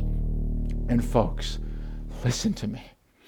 I'm not saying that this is always the case regarding perpetrators and the things that they do and the many crimes that are committed then or the crimes that are committed today in our lives. But I do want you to know that over 65% of those who commit those fatal 5 crimes of rape and kidnapping and murder, all these different ones, did you know that they were 65% of them were victims in significant ways first themselves? And folks, I'm not saying that absolves them from what they did, but I want you to know that we live in a difficult world where a perpetrator can be simultaneously a victim at the same time. So how does that make you feel? How does that make you feel when you hear me talk like this? Are you getting frustrated and mad? What's happening right here? Okay, well, why? Why? Like, why are you so offended with this message? Think about this. I want you to ask, why are you offended? Why are you mad right now? Like, do you think God's love for these people and God's love for the people that are living today that have done hard things, is that somehow, do you think that's a rejection of your pain? Do you think that belittles your experience and that God doesn't care about what you've been through? Like what's going on underneath your heart right now? Oh man, I came to preach today, and I know that this is difficult, and I know that that the word of God that's coming through my mouth right now is potentially stirring up some anger and some friction and some confusion and some overwhelm in our hearts today, particularly where this hits close to home for some of you. But listen to Pastor Brandon. I came to preach Christ today and His Word and the Father's heart, most importantly, and I'm not ashamed of His glorious gospel and His passion to save. I'm not going to be ashamed of that. And I came to activate my spiritual position and to reject the easy waters of cowardly preaching and to avoid the real weight underneath this book of the Bible. I'm not worried about human rejection because I want you to radically know your God, our God, because He's reigning and He's ruling and He's loving and He's healing and He's forgiving and He's forbearing for thousands of years now. Praise Christ. But this world for generations now is trying to give God a new name and they're trying to give God new character traits, but I'm not having it. But because today I'm standing up telling you to be armored up and to see God for who He really is. And He's a long-suffering, patient, glorious King. So quick question. Where are you today with all of what we're talking about? And you better not lie. Just tell the truth. What area are you so self-centered and you're so self-deceived and you're so self-absorbed and you're so tunnel vision on getting what you believe and focusing on what you believe you have to have and what you believe needs to happen in your life and in your family's life on whatever's going on and the things that you need to get done and you believe other people need to get done? Like, where are you struggling with this self-entitlement and self-absorption problem that we all have in a way where it's distracting you from what God cares about, what He cares about most, folks? Now, to make sure that I'm not accidentally coming off as contrite, because I know that there's some really painful stories in here today of people who are listening, and I happen to be one of them. Know this: no matter what, pain is pain, and I do want to honor your pain today. Yet I also want to guide you, and I want to urge you, and I want to shepherd you beyond your pain. I want to honor your pain, but I want to help move the needle to help you move beyond your pain. Okay, so let's go after it. Let's go after it this way. So there's about 6 different groups of people in here today. That's it. There's not 7. There's not 6. There's not 7. There's not 5. There's not 10. There's just 6. Trust me on that. And even though you may believe you're all alone in your pain and no one can relate to you and no one struggles like you, I want you to know that it's not true, because there's about 6 types of spheres of struggles, and there's about 6 types of people here today, and you're either in one or more of these categories. So let's unpack that for a minute, and let's lay this thing out. Okay, number 1.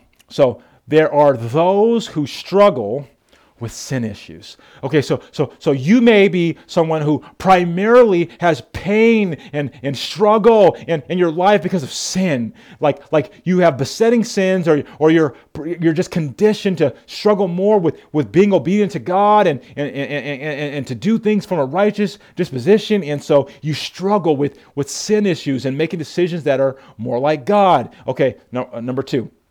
There are those who are just struggling right now, and you have so much pain with financial issues. And so for you, it's just hard for you. Like maybe you grew up in poverty, or maybe you're now in poverty, or for some reason, finances is just a weight, and there's pain, and there's a story, and the story's deep, and the story's difficult for you there. Okay, and for some, number 3, there are those who struggle and they have great pain with physical issues, and it can be medical. It's difficult. You were born with the condition, or you acquired the condition, or someone gave you the condition, or it happened in a car accident. But the point is, there's pain, and there's pain, and folks, I'm trying to unpack for you today that these areas that I'm laying out are where we get self-absorbed and self-deceived and self-entitled. Like we have these sin issues, and we become so focused on them and trying to heal our I want to punish myself. Financial issues, and we disproportionately are so looking at the numbers and the Dow, and or it's physical, and we're constantly wanting to feel better, and we're sorry for ourselves. Like our self-absorption and our self-entitlement and our self-deception, folks.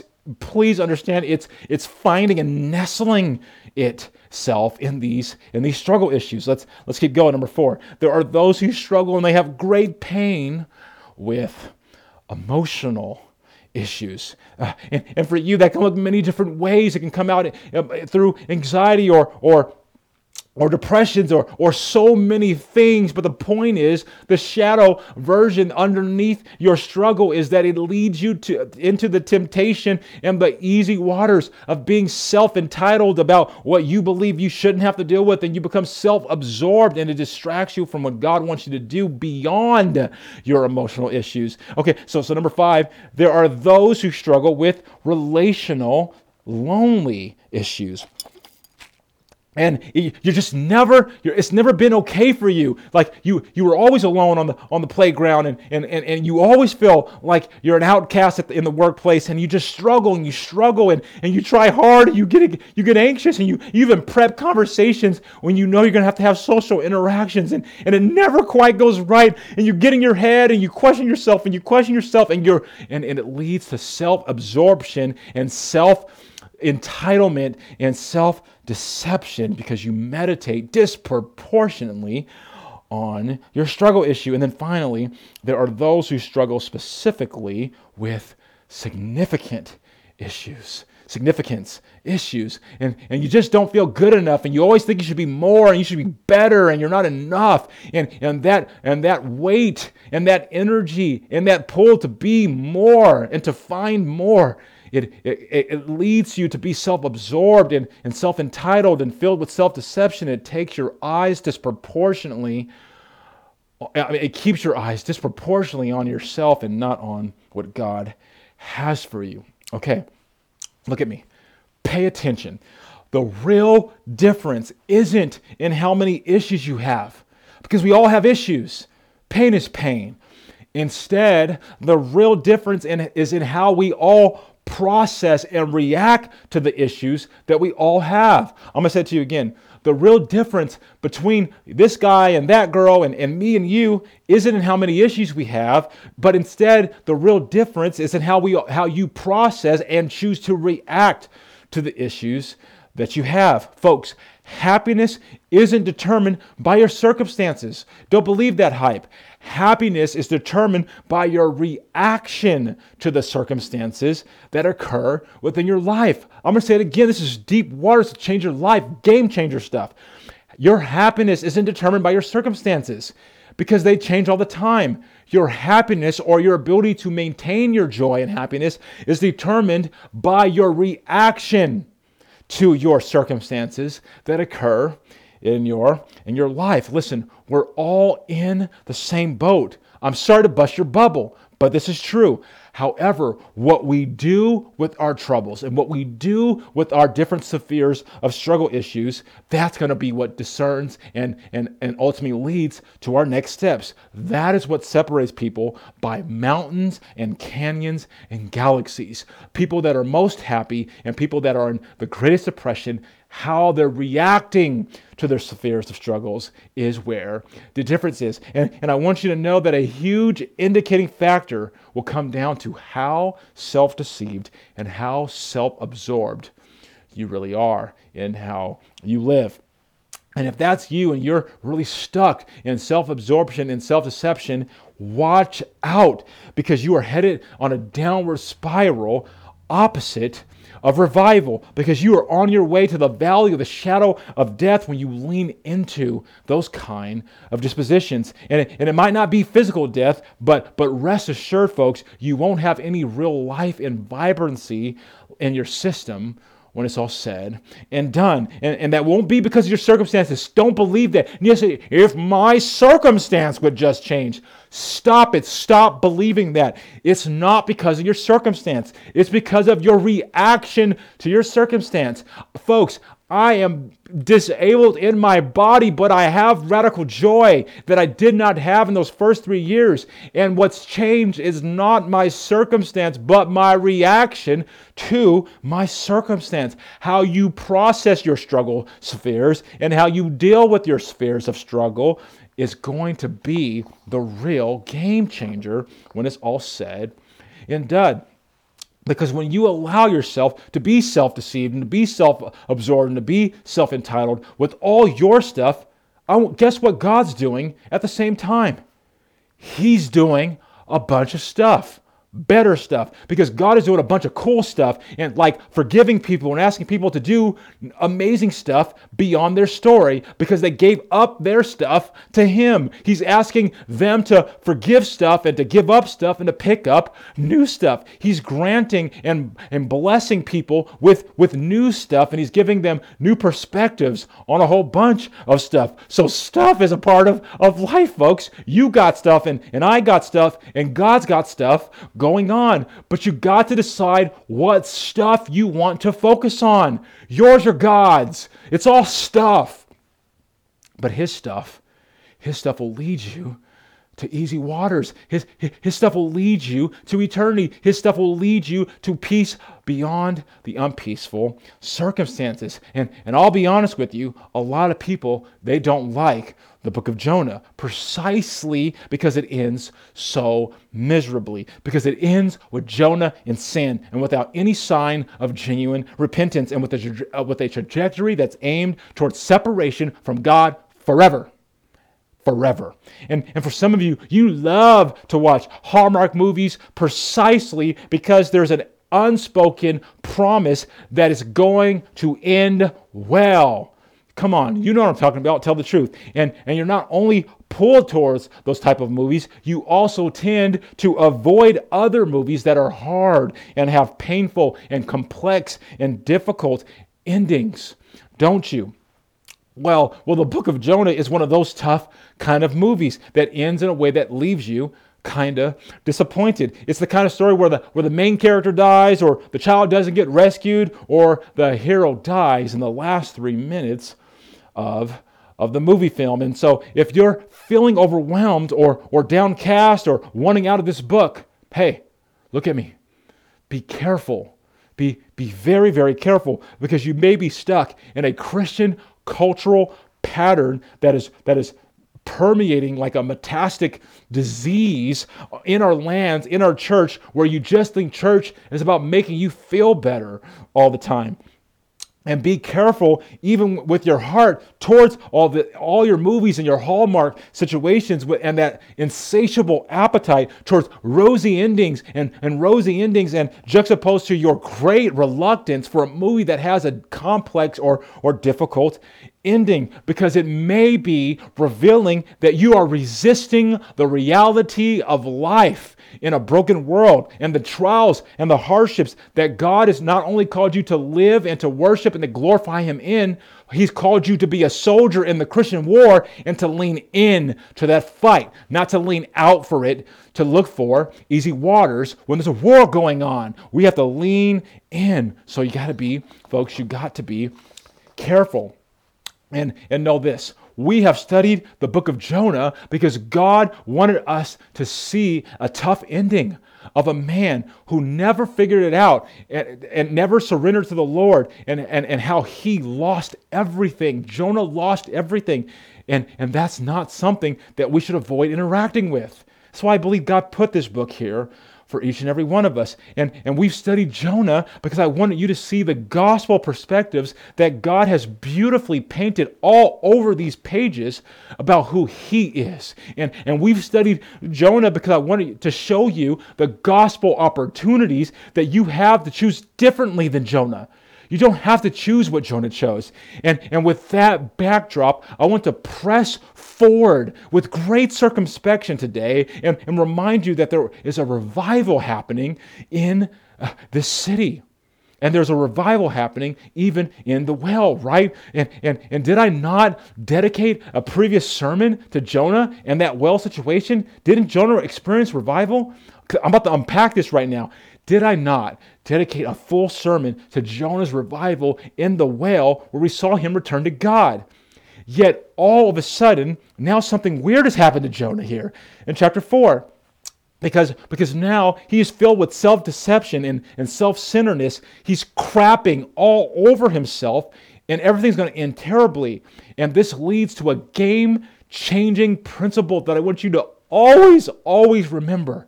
It's game-changing. Okay, here it is. It's on your screen. Most Christians are striving for arrival, not revival. But the former is a death sentence, and the latter is God's grace-paved road for us to travel towards the destination of heaven. I'm going to say it again.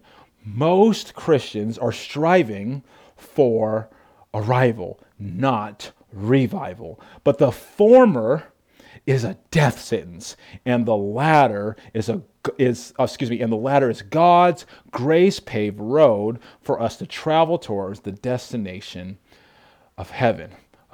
Oh man, and this is a real serious conundrum in our culture today, isn't it? Most people are so focused on trying to get somewhere and to achieve something and to achieve this goal or to get this dream activated or to step into this narrative so they can finally just arrive and let up and be done with all the effort. Okay, so we need to talk about this in a real way. Eyes up here with your mind so clear. Eyes up here with your minds so clear. Listen to me. Whether it's physical fitness or financial prowess or emotional health or relational success or spiritual revival, there's no arrival. There's no arrival. Period. There's no such thing as arrival in anything. You're never going to get to this place and stop permanently in anything with everlasting satisfaction. Do you hear me? Stop it. Don't do that. So today, you really need to pack that dump truck of a narrative away. Throw it away so you can be delivered, radically delivered from so much exhaustion, folks, because there's a false gospel out here traveling around our churches in the Christian culture today that boasts that revival is about laying down so you can look up, so that you can get up and then get fired up for God and arrive and be done. But I want you to know it's not true. It's not true. It's dangerously false. You're never going to arrive. Say I. Come on, say it. I will never arrive. Now take an exhale and breathe a little bit, because I just gave you some freedom to not live under that exhaustion. So if you live your life always trying to arrive at this place and arrive at this relationship and arrive in this career and arrive, you're constantly going to be filled with anxiety and stress and pressure and exhaustion, because the real arrival is found and culminates only in eternity. That's the only time we arrive. Everything else is a lie. And the tough but real reality is that revival is more like God breaking us down so that we then lay down, so that we look up, so we can get up and get fired up to do His will. Here's the key. As best as we can. Just as best as we can. Well, okay, I got it, Pastor Brandon, but what comes next after I try to do the best that I can? Okay, I'll tell you. A few more bad decisions and another season of being self-centered and another season of being self-deceived in some way. That's it. That's not true. You're not a very confident pastor. God can free me from my sin. Stop it. You're not listening to me. Yes, we talked about that in part 6. Our hope as we grow on the journey of sanctification is to sin less and less and less. But make no doubt about it. You will die on this planet in self-deception, self-centeredness, and being self-absorbed. So what comes next after revival is most definitely some more bad decisions and another season of those struggles of self-absorption, particularly around these spheres that we struggle in. That's what's awaiting us. And so track with me. And so God brings us down again so that we would lay down again, so that we would look up again, so that we would get up, armored up again, so that we would get fired up again. And this cycle goes on and on throughout our lives, and we call that revival. Folks, we call it mortification, the dying to your sin, and vivification, the raising into new life. And together they equal something that we call the road of sanctification that God has set before us. This is the process we are all on, praise Christ, to be more like Jesus, the Christ, dying daily to our sins.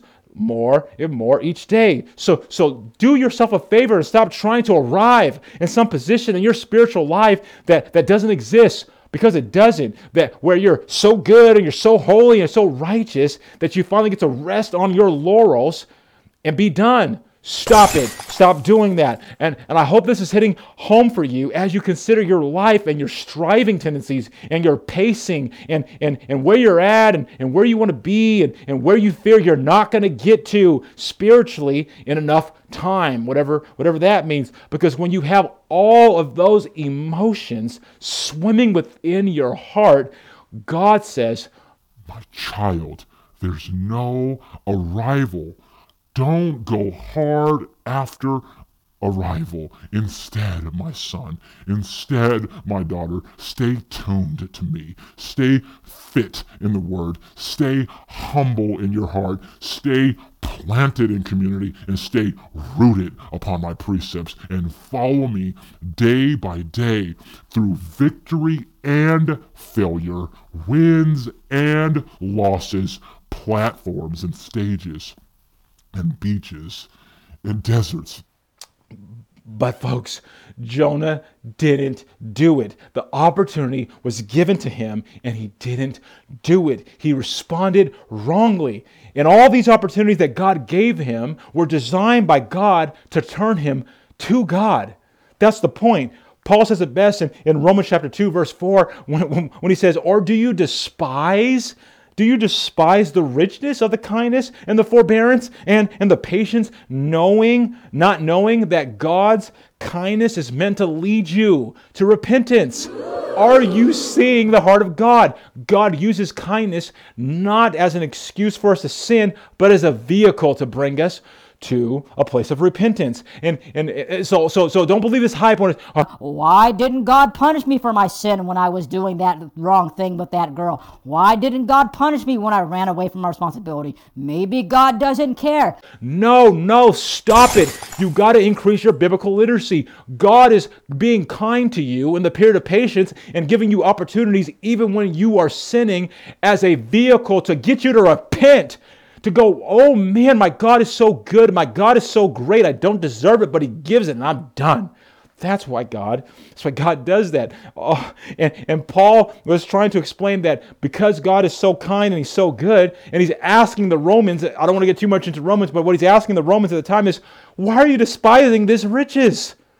Why? Why are you upset and hostile about that? And here's Jonah, 800 years prior to Paul, and then here's Paul, 2,000 years prior to us, and here's us saying, God is so good, and God is so great, and God is so loving, and God is so And God is so amazing. Yet when God actually keeps his word and stays good and stays loving and stays graceful and merciful to other people that we don't believe he should stay good and constant towards, then what happens to you? Come on, be honest. Then what happens? Do you correct your heart and grow and say, I need to armor up? Of course, my God is going to be loving and stay true to who he is. That's my problem. That's my bad. That's my sin. That's my rebellious spirit. That's my bitterness. And I'm going to submit that to the cross. And I'm going to be like my God. Or do you shove it down?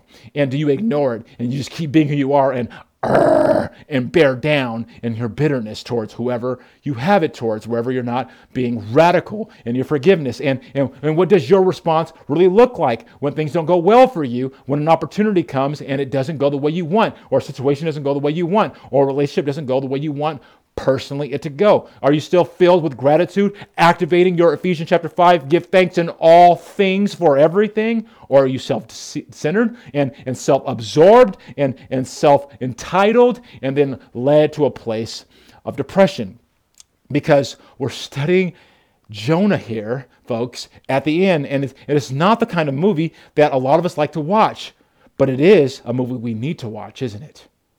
We may not like these kind of movies, but we most definitely need these kind of movies because it shows us that self-seeking and self-absorption and self-preoccupation and self-deception leads the living to the valley of the shadow of death. Okay, important question. How many of you struggle from time to time with circumstantial depression or disappointment within your life? Folks, every single one of us should be raising our hands right now. Okay, well, here's what I want to say. And for those who may be triggered by this, I won't have time to unpack this fully today, so I apologize in advance if you're triggered by this, but here's what I want you to know, and here's a stone that we can't leave unturned. There are very few people on the planet that struggle with clinical depression in a way where they have an authentic real need for a chemical, they have an authentic chemical imbalance in a way where they need a prescribed medication. I believe that with the entire circumference of my heart, the number of people who truly should be on medication is a very, very, very small portion of our population, a small minority. And I believe this probably more than anyone in our church. However, I do believe that many of us struggle with great bouts of circumstantial depression and circumstantial disappointment through circumstances and spheres of things that overwhelm us and rock us and take our breath away and knock us flat out on our back. And I do believe that the results of that happening can then lead to hormonal problems and endocrine problems and emotional problems and neurologic problems, and things can compound and compound and compound and compound. And again, let me say this again, I'm acknowledging that there is a small group of people that need chemicals to help balance them medically so they can be okay. But for most of us folks, listen to me. It's a spiritual issue.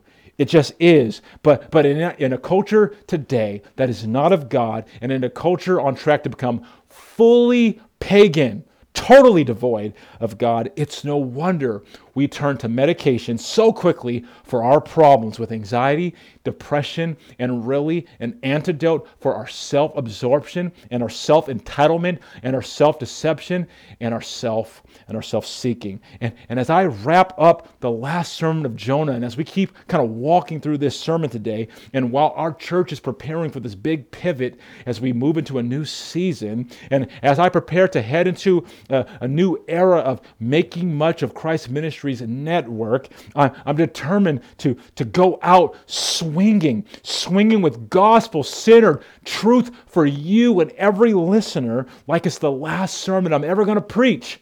Because folks, James chapter 1 tells us that we don't know our futures. And so I'm preaching this like this is all I got today. So keep tracking with me because we still have things to discuss. And what I'm trying to get you to pay attention to right now, don't be distracted. what I'm trying to get you to pay attention to right now is what habits do you currently have in how you process your circumstances. Think with that, but be thoughtful right now as a thoughtful Christian. What are your habits that you actively have currently when you're processing circumstances that happen in your life? And I want you to consider where you look when your situations go awry. How do you handle them? Where do you turn to? What is your normal response? How do you handle things? Because Jonah is struggling with a super bad day. This is what it's really, folks, at the end of the day, let's make this practical. Jonah's struggling with a really bad season, and he's having on this specific day, he's just having a really bad day.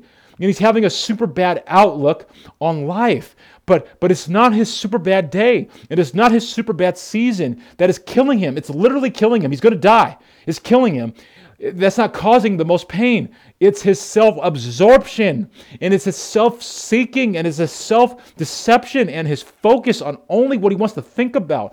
That's what's taking him down, and it's not letting him up. Okay? Like, I want you to get that. And maybe you're going to be like Jonah was in verse 5, totally removing yourself from all wisdom and all people that can help you because you're more comfortable being in control and being your own little boss and doing your own little deal, and you don't like this situation and you don't like that outcome, and it's not fair what happened in your marriage, and it's not right what your kids are going through, and you're just mad and you're being baptized in pickle juice. Instead of focusing on what God says and doing what God says and taking after God's dispositions. Because to do what God says would actually require you to have to reconcile with those feelings and submit them and subject them to the Word of God. And to do what God says would require you to have reconciliation with people that you're avoiding. And to do what God says would be to own stuff that you need to own and to pay back things you need to pay back. And you may not really want to do that. And Jonah was hearing what the Lord was saying, folks, but he wasn't reacting, and he wasn't processing, and he wasn't listening, and he wasn't changing. And when it comes to being discouraged and depressed and down and out, I want you to know what the real pandemic is in our culture. So here it is. This is the real pandemic. It's the true universal pandemic. It's bigger than COVID. It's bigger than any pandemic. It's the one that's going to take us out if we don't activate our spirit-filled disposition. So just lay that out right now. It's on your screen. The true universal pandemic is when we say, my problem and my sin and my dilemma and my depression and my disappointment is not my fault. It's somebody else's. And my problem or situation or dilemma can't be resolved until someone pays or my circumstances change. Folks, listen to me. This is the truth. The most deadly pandemic is the blaming of people and circumstances conjoined with a stagnancy of your heart to heal and to transition and to move onward and forward. Because we say, Lord, I would heal and I would be better once you do this and once you do that. But the Lord says brightly in Isaiah 55, I'm not like you, Jonah. I'm not like you, Brandon. I'm not like you, whatever your name is. And I'm not like that way of thinking. So remember this if you don't remember anything else. The biggest pandemic in our culture today is the belief that it's somebody else's fault.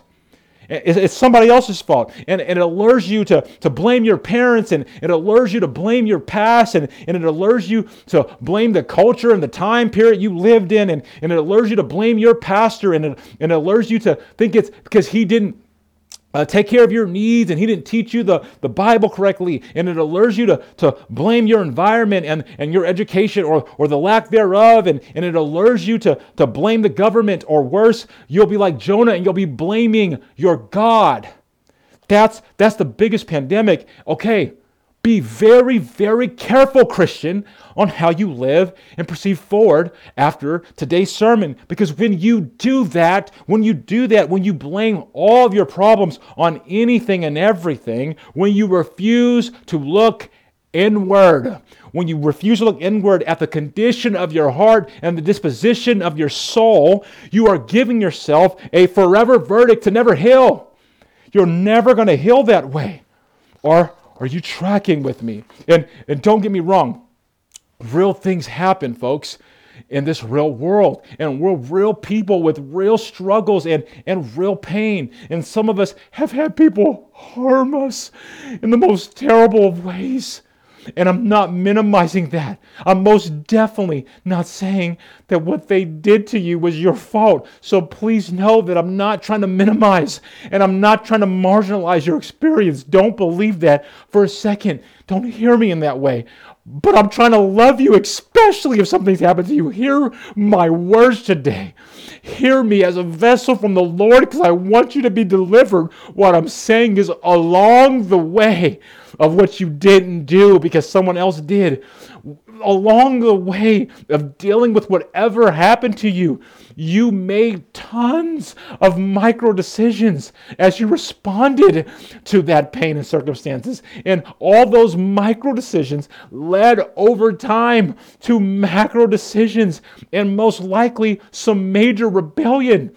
Because you were mad, and you were in pain, and you were mad at God, or you're mad at them, and you had major rebellion in response to what someone else did. And hear me with the greatest circumspection and the greatest gentleness, but the desire for you to hear the truth. Hear me. And all of those micro decisions and all those micro rebellions and all those macro rebellions that you did in response, those are yours to own. You got to deal with them and call them what they are. They're sin. And I'm not saying that to condemn you. I want you to be healed, and you can't heal if you won't own your part, Christian. But if you keep attaching them to this person and that circumstance and that moment in time, you're never going to heal. You're never, ever going to heal. You have to lay down the tremendous urge to find someone to blame or some reason to blame. Don't do it. It won't deliver you. Put your hands up and just give it to God and say, I tap out. Oh, man, folks, listen. Just a few months ago, I was on the phone with an almost 30-something-year-old, and we were tracking in a conversation for a little over an hour, and he proceeded to just keep talking and talking, and he was taking me through all of his conditions in life, and the reason why his life just keeps sucking and sucking and sucking, and all the ways things are going wrong, and throughout the entire conversation, he keeps talking about this problem, he talks about that problem, then what his parents did to him, and what this person did back when he was in high school, and folks, my heart was just so sad as I listened, because as soon as I finished acknowledging and being compassionate and spirit-filled and letting him process until he was fully done, as soon as I was done validating his story and I moved the conversation to a loving and gentle spirit-filled challenge for him to now evaluate some of his personal decisions and problems along this journey he's been on for 10 years through so much pain, he immediately changed the subject, and he began to whine and moan and complain and tell me that I don't understand him and I don't get it anymore.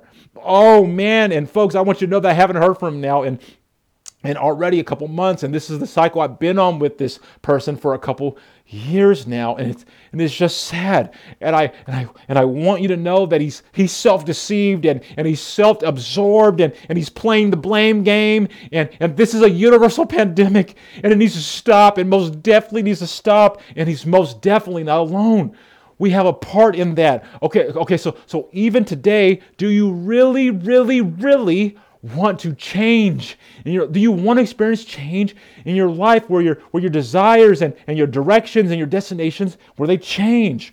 Are you really ready? Are you finally ready to go from rotting over here and being stuck over there and sucking over there to actually getting into a revival mentality and a revival mode?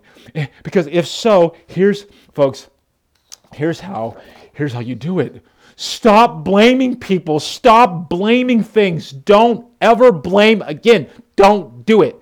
Don't do it. Because if you don't blame anybody ever again, if you just stop doing that and you begin to deal with the log in your own eye, and you focus on that, and you get serious about that, and you get fired up about that, if you just start waking up every single day and saying, Lord, let's deal with the log in my own eye. I'm ready and I'm activated.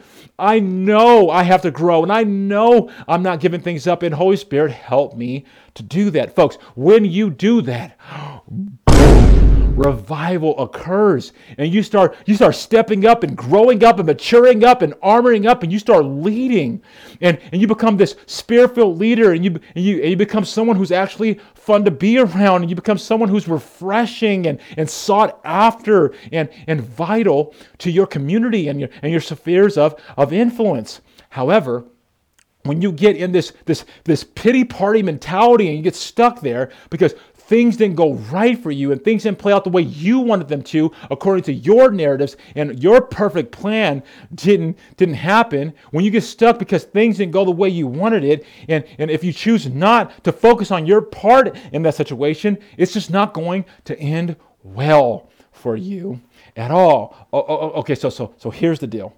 Our happiness in life isn't determined by our circumstances, right? Repeat after me. My happiness is not determined by my circumstances. No, it's not. Instead, your happiness and my happiness in life is determined by our reaction to our circumstances. In fact, let's just put a New Testament spirit-filled verse on it, because Paul said, I have learned in situations that are high and low and good and bad and big and small and tough and easy to be content. So seriously, folks, my question to you is, have you learned to be content? Because Jonah obviously has not, right? He just hasn't. And though this is such an unfortunate story, it just is, it's sad, I'm glad God authors it and chose to pin it down because it's true. But let's just follow and learn through Jonah's steps. Let's just keep following these steps because there's a few principles on how to arrive in depression that I want you to see, so you can, I guess you can choose to do it, but hopefully you can choose to avoid it for those who don't want their life to suck. So here's where we're going to kind of look at Jonah's footsteps, and we're going to kind of watch and track through that. It's going to be really important. Here we go. It's on your screen. When God saw what they did, how they turned from their evil way, God relented of the disaster that he had said he would do to them, and he did not do it. Verse 1 of chapter 4, but it displeased Jonah exceedingly, and he was angry. Okay, so your journey to a sucky life starts right here, folks, with a big fat but Jonah. But Jonah's not like but God. We talked about that, right? But the Lord. This is not a but the Lord. This is but Jonah. And that's the beginning to a sucky life. And hear me out. God's going to do what God's going to do, praise Christ. He just is, and I love that about our God. This is the Calvinistic appreciation that I've always carried about the sovereignty of God, namely that God's going to do whatever God's going to do. Like even though I'm not a Calvinist, I really appreciate some of the tenets here that come from that kind of system or way of thinking. But the point is, Jonah is ticked off about it, folks, and he didn't like what he saw. Jonah wasn't pleased with God's actions and God's dispositions, and he had other things in mind. Jonah just did, and he had different plans, and he had different desires that were contrary to God's. Like, does that ring true of anyone here today? Like, raise your hand if sometimes your ideas and your desires are contrary to God's. We've all been there, if we're being honest. Like, have you ever had those type of emotion? Because here's Jonah. He's sitting on the outside of the city while millions of people are having a literal celebration inside of Nineveh, and our man Jonah's outside ticked off because he couldn't handle it. So here's a pathway to a sucky life. Here it is. It's on your screen. If you want a sucky life and you want to be let down, just keep wanting things your way and start arguing with God immediately. when things go differently than the way that you want them to go. Because if you do that, you'll be right on your way, like Jonah, to displacement and disappointment and depression, folks, within your life. But when you are radically submitted to the Lord in all things, rather right or wrong in your opinion or in my opinion, when your reaction to the situations around you don't send you downward, but instead lift you upward to God, you're in the sweet spot now, folks, of the Christian life. Because Jonah's despondency started with him choosing his opinions over God's, and that's where he went wrong. Now Jonah was physically where he needed to be, right? He was in the right physical place, but he wasn't where he was supposed to be spiritually. Like he was going through the motions required for the most part of what God was asking him to do, but he was not going through the emotions, folks,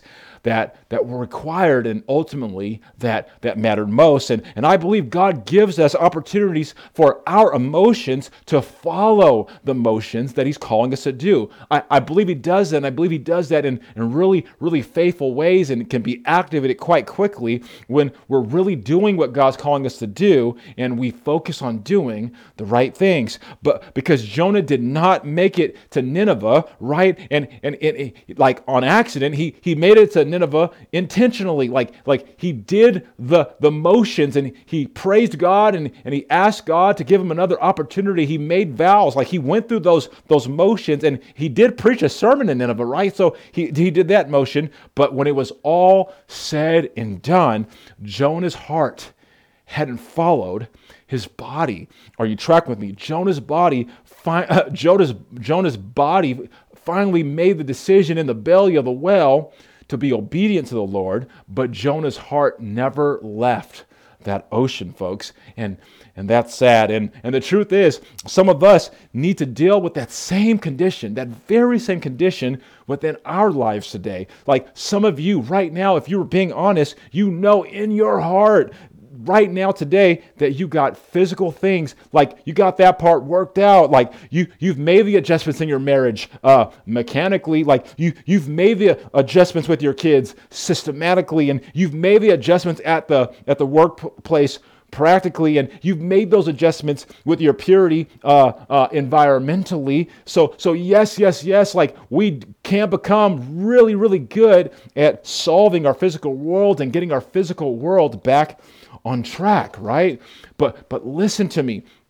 Though your physical world may be healed and your physical world may be put back in place, and you may have your physical world looking really, really Christian, and you're playing nice in your marriage, and you're playing nice in your relationships, and you're playing nice in your purity, pay attention. Many of our hearts, despite the outward expression of our emotions and our physical activities, our hearts are far from the Lord, and there is a deeper obedience and a deeper calling and a deeper healing and reconciliation back to the Father's heart that God has called us to in our relationships and situations and the things that we experience here on earth. Like so we can't be all motions and no spirit-filled emotions, right? So just know this: despondency and depression, it always begins in this way of chapter 4, verse 1.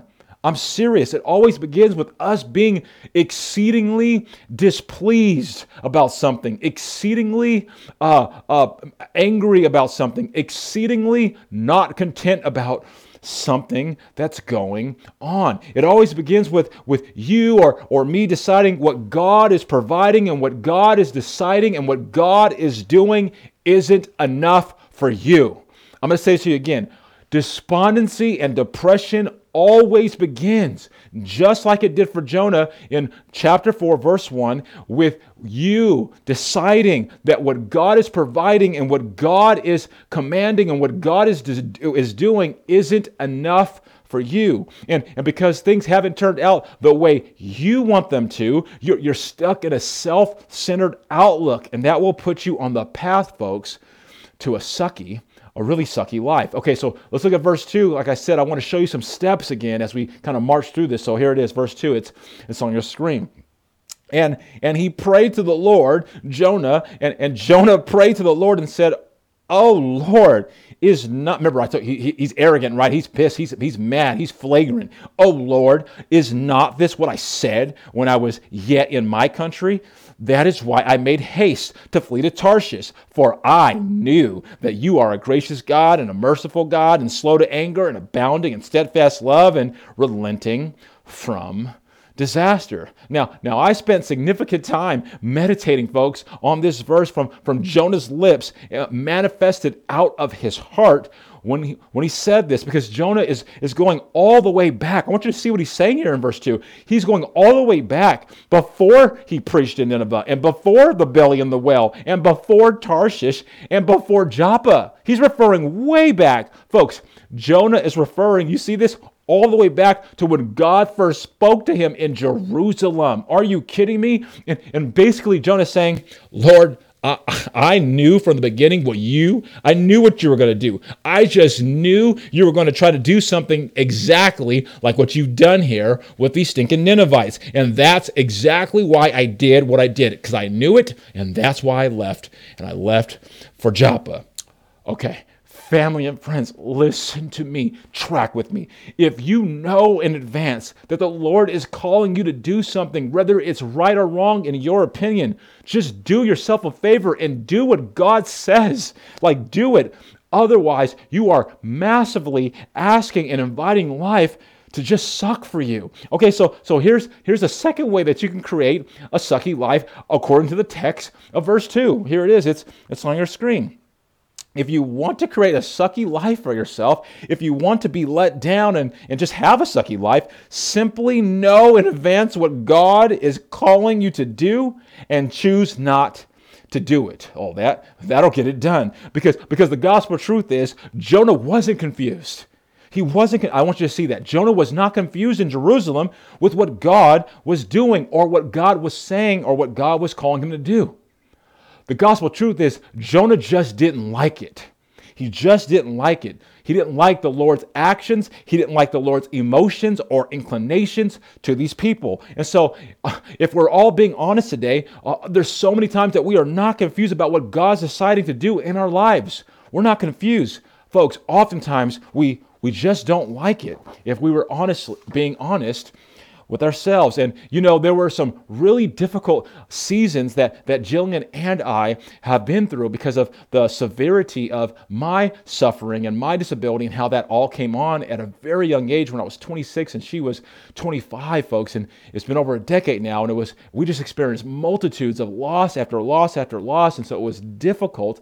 It was difficult, the things that came attached to my story of suffering. And folks, there was a time where Jillian would particularly get so discouraged and so downcast about life and our marriage and or the lack of what we could do in our marriage and just our overall circumstances, really. And I remember she would often say, "I just don't understand the Lord. I don't understand what he's doing." But folks, it wasn't until my precious wife really got honest with herself that things began to change slowly for her over time, because the reality was, Jillian, she wasn't confused about what God was doing or what God was saying or what God was deciding, because it was crystal clear. You see, our God, he wasn't providing the type of healing for her husband in the ways that she had been praying for and had hoped for. And folks, I stand as a testimony that I'm still not the Brandon that I was before, and I'm not even close.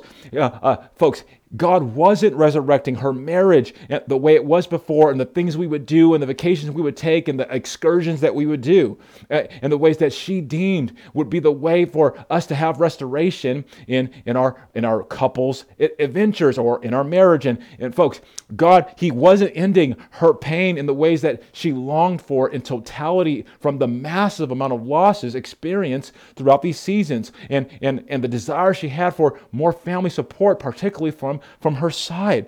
But here's the reality.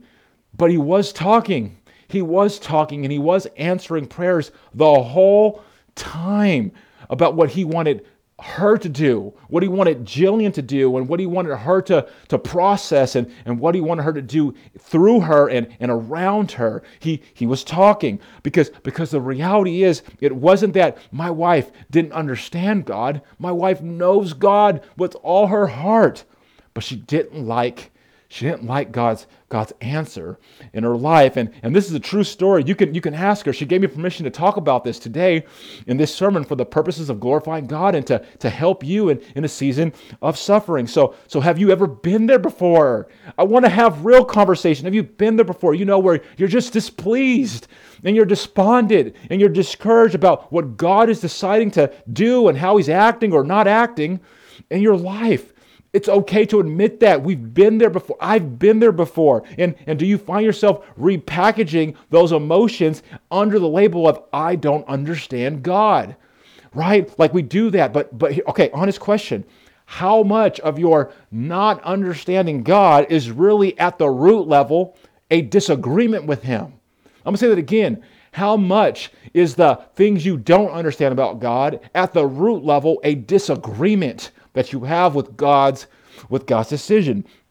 Because we are living in a culture that says that if we don't like something, then we don't have to deal with it. We can just remove it, cancel it. This is the cancel culture, right? Like there's always a hotline you can call. There's always a lawyer you can hire. So if you don't want something, we just end it. We do that in marriage. We do that in relationships. We do that with our churches. I don't like it. I end it. I cancel it. That's how we live. But God often says, hey, how about you trust me through this marriage? How about you trust me at this church? How about you trust me in your circumstances instead of trying to medicate and buy and argue and complain and whine and run your way out of your circumstances? But folks, that's not what Jonah did, right? He was self-absorbed and he had self-pity, and those things combined are a dangerous thing. Let me show you right here in verse 3.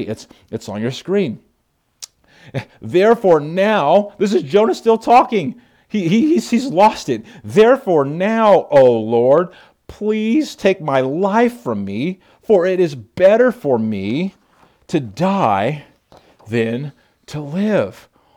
Oh man, are you tracking with me? Jonah wants to die. He's asking, folks, he's asked 6 times to die. 6 times he's thought about suicide. 6 times he's wanted someone to murder. He's asked people to murder him on a boat. He's asked God to end him. This is a problem. And we got to deal with the severity of what's going on, because this is true of our lives today. Now, how in the world did this whole situation de-escalate so quickly? I mean, our man Jonah was praising in the belly of a whale, and now he wants to die again. How did it de-escalate so quickly? I mean, Jonah just preached to thousands and thousands of people, folks. But here we are again. How did we get here? Now I've never had the opportunity, I'm just saying right now, to preach to thousands and thousands and thousands and thousands and thousands of people before. I've never had that kind of audience. But I'll tell you what, I have had some really cool moments to preach to hundreds and hundreds and a couple thousand people before. And I can give you the gospel truth about what I've been through. There have been times where I have did amazing job preaching in the morning to 1,000 people, and then found myself disappointed and despondent that very same night, or perhaps that next day about something else that was going wrong in my life. And I'm going somewhere with that. Okay, track with me. So if that's you, and if we're being honest, that's all of us, because we could have a high moment and a low moment all living in the same day and the same season. I want you to understand something. It's not the circumstance. It's your reaction to the circumstance that's getting you tripped up and trapped up. So here's 3 points that I want you to consider as a blueprint that will really be powerful for you and will help you in these moments. And we're going to think through them and consider it through the lens of Jonah. And I'm going to unpack that for you. Okay, so here's the first one. 3 points I want to walk through. Here it is. Number 1. Jonah was not truly reconciled to God's will. He had the motions, but he lacked the emotions. Folks, it's so important to not believe just because your physical world looks like God and smells like God and tastes like God and think that it's reconciled to God. your emotions, meaning the things that matter most to you, your inclinations, your desires. Our God on high is after that transformational Romans chapter 12, verse 1 and 2 posture towards that, not just your behavior. I can't tell you how many times I've dealt with this in pastoral counseling, where the wife or the husband in a marriage therapy session saying like, I am doing it. I am serving my husband. I am doing this for my wife. I don't know what you want from me. And I will try with great care to say, I hear about the motion, but what I discern in this meeting is that your emotions are gone, or they're subdued, or they're caged away. You got to heal emotionally and not just give your spouse the motions. But this happens with our relationship with God, right? We get into these patterns and these systems of living motionally, but not with emotions that match our Heavenly Father's. And so we have to be careful about that. Okay, number 2. Jonah had forgotten God's mercy and how far he had to reach to deliver Jonah from his circumstances. And folks, this is a dangerous place to fall into. Like when we are, we really stay near to God when we know we've jacked up and we've messed up, right? And we're really humble and meek in those moments. But what happens is, as we walk away from that season of difficulty and we walk away from that season of wayward rebellion, we forget who we were and how we act and the things that we said, and we become arrogant and we start to look at other people's specks and we forget about the logs in our own eyes. And so part of deepening out and being a mature Christian is not to be filled with shame about your past anymore, meditating on it, but yet holding it in tension as a way to remember the mercies that have been lavished upon your life, so that you can push forward with the emotion that God's calling you to when someone else steps before you in sin or rebellion. Like Jonah literally had forgotten how many things he did wrong, and all the prayers that were prayers that he had lifted up in the belly of the well for all his sin. And had he held on to that and allowed that to be living and reigning through him as he arrived to the Ninevites, perhaps Jonah would have done a better job to imitate God. Okay, here's number 3. Jonah didn't evidently know God as much as he thought he did. And this is a very sobering thing for you to consider. Do you know your God? Like, are you surprised by this series? Are you surprised about what you're hearing? And if you are, there's no shame in it, but I want you to know that you need to get to know your God more. Radically get to know your God. Because this is not some ancillary, supplemental, peripheral thing that we're learning in Jonah. This is the very nature of our God. It's the center, core masterpiece of who he is. And Jonah evidently didn't know that. Because when he got to Nineveh, he was like, what's going on? I don't want to do this, right? And so I want to encourage you as your pastor or as a guest speaker, if you're listening to this from another church, that you would lean in and say, I want to know my God, and I'm going to go after knowing him anymore. Okay, let's keep tracking now to verse 4 and 5. We have so much more to still look at. Okay, here it is. Here's the word of the Lord. And so the Lord replied and he said, do you do well to be angry? Jonah, this is the question that God said. Jonah doesn't even respond. Verse 5, Jonah just leaves and went out of the city and sat to the east of the city and made a booth for himself there. He sat under it in the shade till he should see what would become of that city. Man, folks, and here we see Jonah making 3 critical mistakes. 3 critical mistakes right here in the text, and I'm going to unpack for you, and I want to show you that right now. Here's the first one. The first critical mistake he makes is he quits being a prophet. He made a critical mistake. Folks, because of his disposition, because God wasn't answering him the way he wanted, and God wasn't moving the way Jonah wanted him to move, Jonah quit being who God called him to be. And that's a dangerous thing, folks. And I can tell you as a pastor of almost 16 years now, this is a dangerous problem that Satan shoots like a fiery dart at us to take us off course. And have you done that before? Like, have you been so upset with God or someone else or a circumstance? Has someone hurt you to the point where you say, I'm not going to do this anymore. I'm not going to do this Christian thing. I'm not going to go to church, and I'm going to quit the call that God's put on my life, or I'm going to just not do it for a season. I can't interact with it right now, Pastor Brandon. I'll deal with it later. Folks, it's a critical mistake when you stop doing the thing God's called you to do because of a person or a circumstance or a place or anything else, or your own self-entitlement and absorption and your self-deception because things aren't going the way you want them to go. Here's a second critical mistake he made. Jonah, he began to isolate. He began to isolate. This is a critical mistake that happens when we get depressed, despondent, frustrated, hostile with either God or someone else in our life. That's particularly when we feel wronged or hurt. We pull away from relationship. It's been proven psychologically. When you feel wounded and you feel hurt in your marriage or with your kids or your kids to you as the parent, or especially with our God, we pull away and we isolate. Don't do that. Don't ever isolate. When you isolate, you pull yourself away from the Spirit-filled cosmic power. Remember in Ephesians chapter 6, God's power, his might that's available to us, we pull ourselves away from that. And when we isolate away from community, we remove ourselves from Spirit-filled individuals who can speak rhema into our situations. Jonah removed himself and he isolated, and he's setting himself up, folks, for a demise. We can't do that. Here's number 3. Jonah became a spectator. Oh man, can't you see what's happening? First, you stop doing what God's calling you to do. Then you isolate, and then you sit. You just sit there and you watch life go by. We learned in Ephesians that you go into a spiritual slumber where Paul says in Ephesians, awake, O sleeper, don't do that. But oftentimes, folks, what I want you to know is that when you arrive in a slumber, it's because you first quit doing what God called you to do. Then you isolated yourself away from people that could help you get back on track. And then you just became a spectator. And that's not what God's calling you to do right now. So if you're stuck right now and you're in a quitting posture because of something that's happening, hey, I want you to confess that.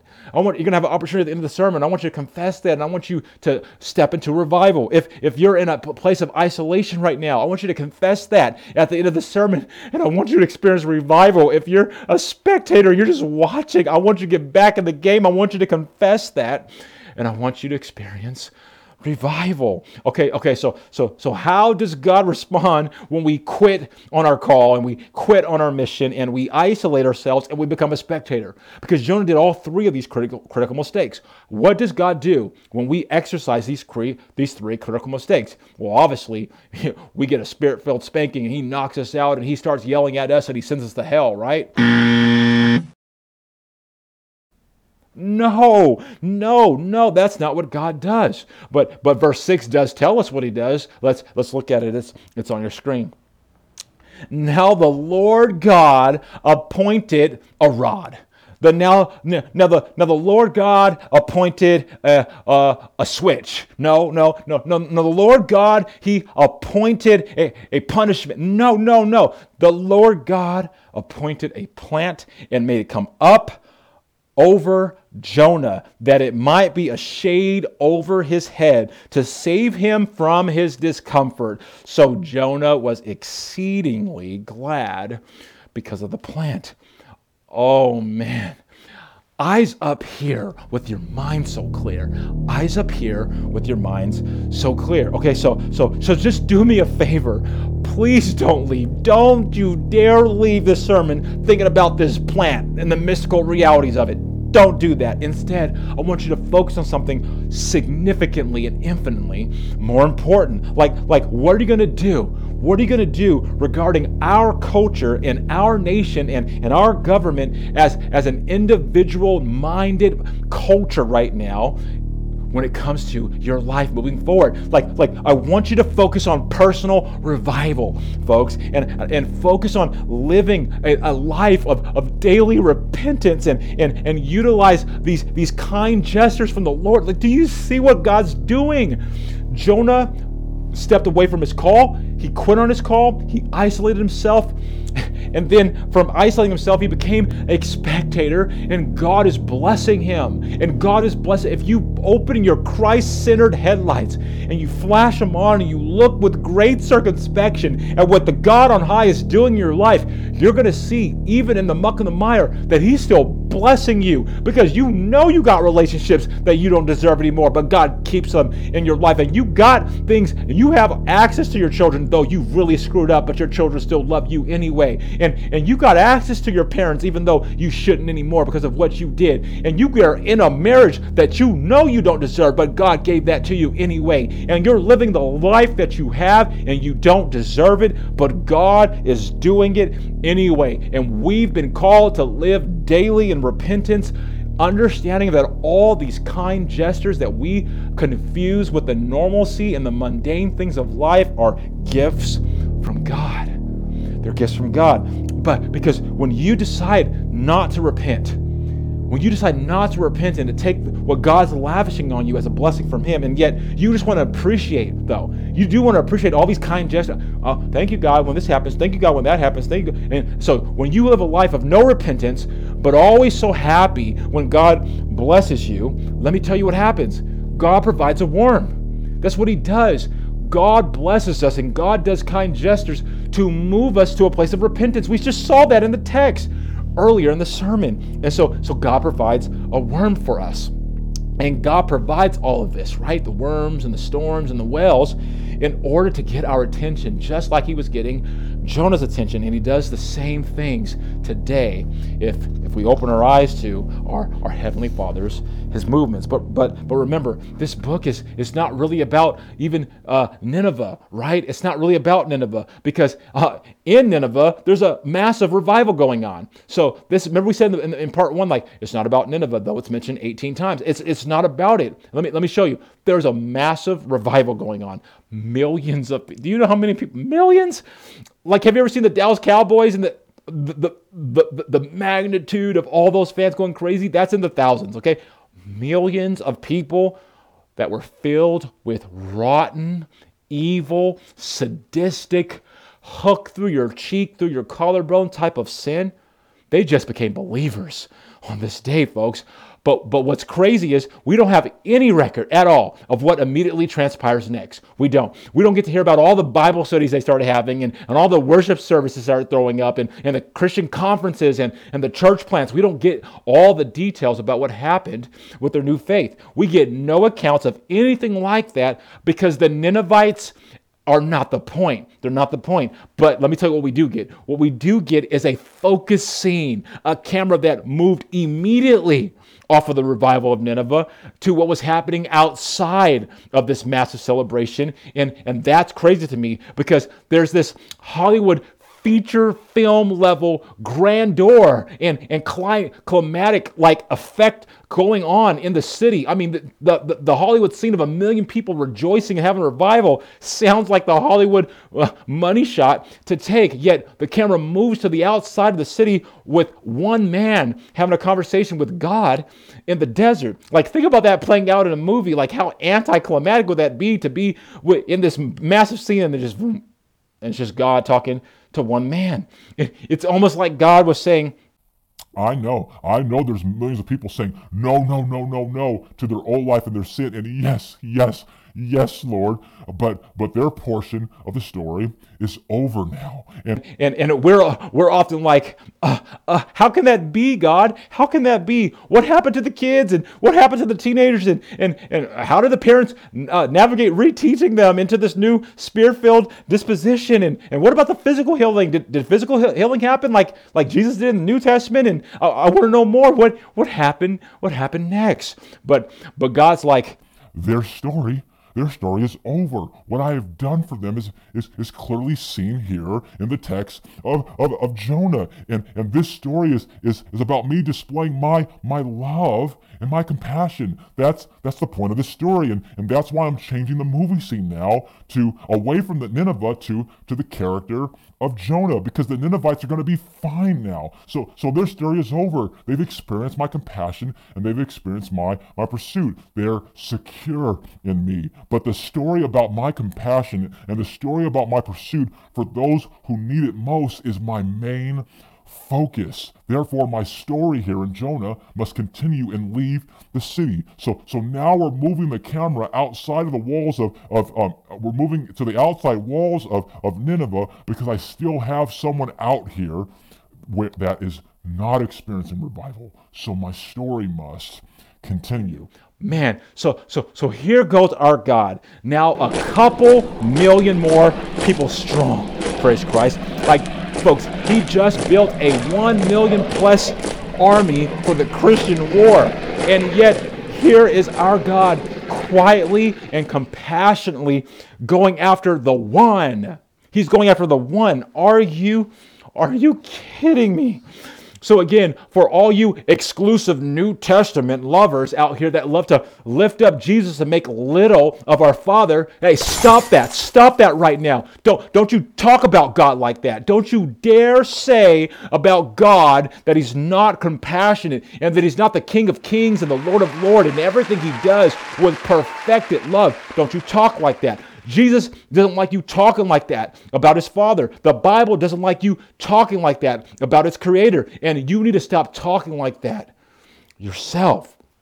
Because Jesus is known in the New Testament for being the one who leaves the 99 to save the one. And praise Christ for that imagery, right? That Jesus is the great shepherd that leaves the 99 for the one. We praise God for that, because Jesus is a really, really good shepherd. But our God, our Abba Father, is being shown right here in the text, right here in the text of the Old Testament, right here in the book of Jonah. Our God is being shown as the one who leaves the millions for the one outside the city, praise Christ. He's leaving a party where millions of people are worshiping him and celebrating him, yet he's leaving the city to pursue the one who can't even stand him. Talk about a God who doesn't need people's opinions and people's approval or any need to find significance in our praise. God is sufficient in himself, which allows him to leave millions of people who are worshiping him for the one who can't even stand him. So yes, we lift up Jesus as the great shepherd who leaves the 99 for the one. But don't you dare ever forget, right here in the book of Jonah, that our God on high left millions to go pursue the one. And I love that. Oh man, God's ways, God's orders, God's design, God's intentionality, God's providence, God's ability to communicate his love. But unfortunately, Jonah is so selfish and he's so self-absorbed that he can't get it. Let's keep reading to the conclusion now of the book. But God said to Jonah, "Do you do well to be angry for the plant?" And he said, namely Jonah, "Yes, I do well to be angry enough to die." And the Lord said, "You pity the plant, but should I not pity Nineveh, in which there are more than 120,000 children with no choice on the matter?" Wow. Our man Jonah is so confused about what matters most, and it's so sad, and it's so tough to see this. Like, really, Jonah? Really? You are really caring and having pity on a plant, and you can't find it within your heart to have pity for these human beings as God has laid out all these children being impacted by this? You can't find it within yourself, Jonah, to engage with the Lord about what matters most? Really, Jonah? And maybe you're not engaged with the Lord either. Just be honest. Maybe you're here physically, but you're not truly engaged with the Lord spiritually. Maybe you are living a life of motions and no spirit-filled emotions. Like maybe there's no sweetness left in your heart at all. You just have a few verses memorized and you just do the bare minimum to make sure you don't look like a weirdo when you go to church. And maybe you figured out how to play this whole Christianese game right, and you know where to park and where the church starts and how to do some of those gospel-centered barks out of your mouth. Maybe that's you. Maybe you know how to drop some big pastors' names and drop some big words like justification and salvation and baptism and things like that. But maybe you're not really engaged in a real way with the Lord at all. Okay, so here's what I want to ask you. Why Why? Why are you not engaged with all your heart and all your mind and all your soul with this God, our God on high? Why are you not engaged? Like, is it because your plant died? I'm asking you, is it because your plant died? Because that's the logic that God is trying to get Jonah to see. And rest assured, he is doing that same logic for you and me today. Like, are you really not going to engage with God because of what your parents did to you? Are you really not going to engage with God because of what your friends did or what they said about you in college? Like, are you really not going to engage with God because of what that person did behind your back? Really? Are you really not going to engage with God because of what that person took from you without your permission? Like, are you really not going to engage with God because of your financial troubles? What's going on here? Are you really not going to engage with God because of your marriage problems? So you're not going to engage with God because of that. Okay. Are you really not going to engage with God because you lost your job? Folks, are you really prepared to not engage with God because of a plant? Are you kidding me? Okay, like hear me clearly. I know your situation most likely, in most cases, is going to be more serious than a plant. But family, it doesn't make any sense to disengage with God because you don't like your circumstances. Think about that. It's not logical. Listen, in light of who God is and in light of what God is doing and in light of what you're learning in this series about what God wants to do for you and how God wants to provide for you, can you make the decision today, right now in your life? Listen to me. Can you make the decision today to faithfully before the Lord say, listen, I don't fully know how I got here, Lord. I don't know why I've arrived and I'm so shut down, and I don't know why I'm so down and disengaged anymore, but I acknowledge that I'm not fully here spiritually. I'm just going to say it. I'm going to tap out. I'm not fully here spiritually, and I'm not fully here emotionally. There's parts of my walk, it's just motions and no emotions. Like, can you just tell the Lord that today? You're going to have an opportunity at the end of the sermon to do this, because if you're open today, and I want to land the plane with 5 things you can do, because if you're open today could be the day that you draw a mighty spirit-filled circle around yourself and experience revival. I want you to be back on track with the Lord. Okay, so I'm going to give you 5 wise pastoral things that will help you to live in constant revival. No arrival, but constant revival through the wells and the beaches and the storms that you're going to inevitably experience, folks, in your life. Okay, so here we go, but no arrival stuff. Okay, don't you dare use these 5 things as a place for you to get stuck, burn, and crash trying to arrive in these 5 things. You can't. Don't you use these 5 things wrongly. These are to help you experience constant revival. Okay, here we go. Number one. Here it is. Choose to accept your situation and take responsibility for it. And it may not be your fault, but it is your direct responsibility to do something about it. I'm going to say that again. It may not have been your fault, but it is your direct responsibility to do something about it. And you need to get that. So how you handle it now and how you proceed forward today, that's ultimately what matters to the Lord. What you do from here, folks, and what you do next. Okay, here's number 2. Repent. Change directions, right? Stop and turn around and go to the resources of God and not the world. Don't you turn to the world to fix your problems. Hey, don't drink it away. Don't pop pills to make it go away. Don't sleep it away. Don't go engage in sexual things to make it go away. Don't read it away with your romance books.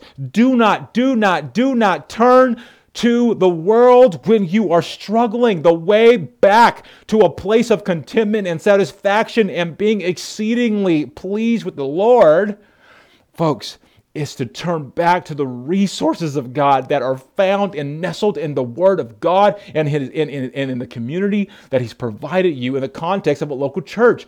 That is where you're going to experience revival. Don't forget that. Okay, let's keep tracking. Number 3. Man, I want to unpack these more, but we got to keep going.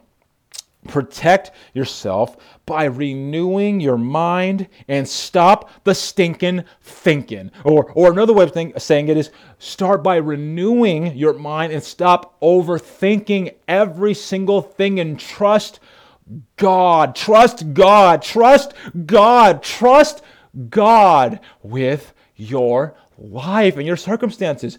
You got to trust the belt of truth when God says he will never, ever, ever leave you or forsake you. That he's a God of intentionality, that in Ephesians he says that before the foundation of the world, he chose you, and he chose you for a plan and a purpose, and that he is going to see it finished in you on the day of resurrection. So we live believing that. Stop the stinking thinking and renew your mind in the Word, the precious Word of God. Here's number 4. Get help. Don't do it alone. Establish a team. The first step is you got to get help. When you're really stuck and you're really stalled and you're really stagnant, you got to get help. Don't be a mighty superhero. Don't think you got this on your own. I've been there. It's not good.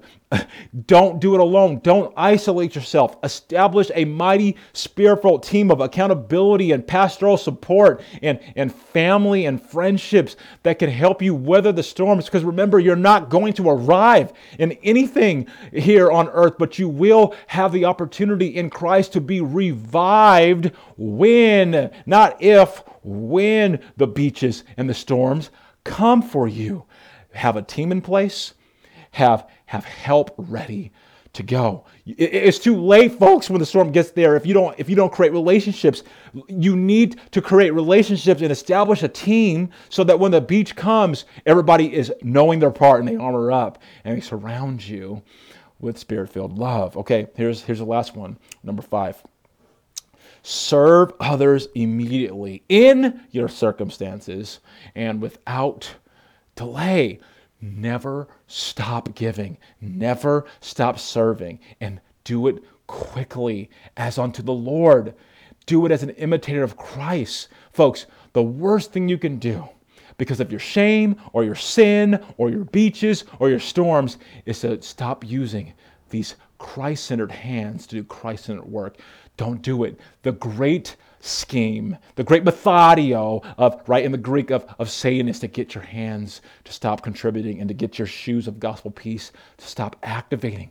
Never stop serving, never stop giving, and always be an ambassador of God. Don't you dare let your past or your shame or your sin convict you to the point where you think that you can't be a mighty warrior in the kingdom of God. Don't you dare let anyone's opinion of you, no matter what you've done in the past, stop you from living with your head up high as a Spirit-filled man or woman of God. You always can contribute to God's kingdom. That's what we get with all those blessings He lavished on us that we learned about radically in Ephesians. Okay, and we're about to land the plane. So I don't have so much more time left to unpack and develop this last thought that's really important. But because this is our last sermon at Redemption City Church as we know it today, and I want to bless you with this as we exit. Okay, when Jesus, when he walked the earth, he chose to bring the story of Jonah up. Did you know that? In the New Testament, he did this. Folks, he could have brought up so many stories from all kinds of biblical narratives, yet Jesus, he chose to bring up this story of Jonah and the Ninevites. And Jesus was preaching to his people that were responding in a different way at that time. And Jesus said, guys, okay, so there's a story about the Ninevites and how they responded in a different way than what you're responding right now. So fix it. And I want you to know here today, in your presence is one that is greater than even Jonah. Oh man, now that's so important because Jonah is here for you and for me to study and to resolve to go in a different way than him. Okay, that's why we're reading Jonah, is to understand that we want to go in a different way than Jonah. Jonah represents who we all need to be particularly careful to ensure that we walk away from being. But Jesus, he steps on the scene in the New Testament and says, not only did God the Father love the Ninevites so much that he sent Jonah as a prophet, But he sent me, his one and only Son, to save Nineveh and to save you and to save those who are going to come after you. And folks, that should cause us to look at Jesus within our own apathy and despondency and depression and say, I don't have to live this way anymore. I don't have to live broken. I don't have to live despondent. I don't have to live self-absorbed and self-entitled,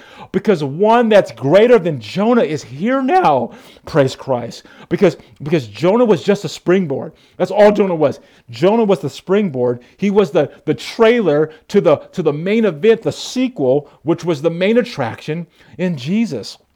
And Jesus came. I'm going to preach Christ into the Old Testament now. And Jesus came to give his life as a sacrifice for you and for me and for the Ninevites and for all people. The blood covered that because we're all Jonah. We're all Jonah. You get that, right? And I know that I've been throwing our man Jonah under the bus really hard in this series, but I want you to know that we're all a bunch of Jonahs. But listen to me, Jesus isn't like Jonah. Jesus is not like you, and he's not like me. And if you stop looking at yourself all the time, you stop choosing your stuff, and you stop being so self-absorbed, and you stop being so self-focused, if you open your eyes and you look at the cross and you look at Jesus and his heart and his steps and his intentionality, and you watch his movements, if you pay very close attention with great circumspection and realize that all of Jesus' movements in the New Testament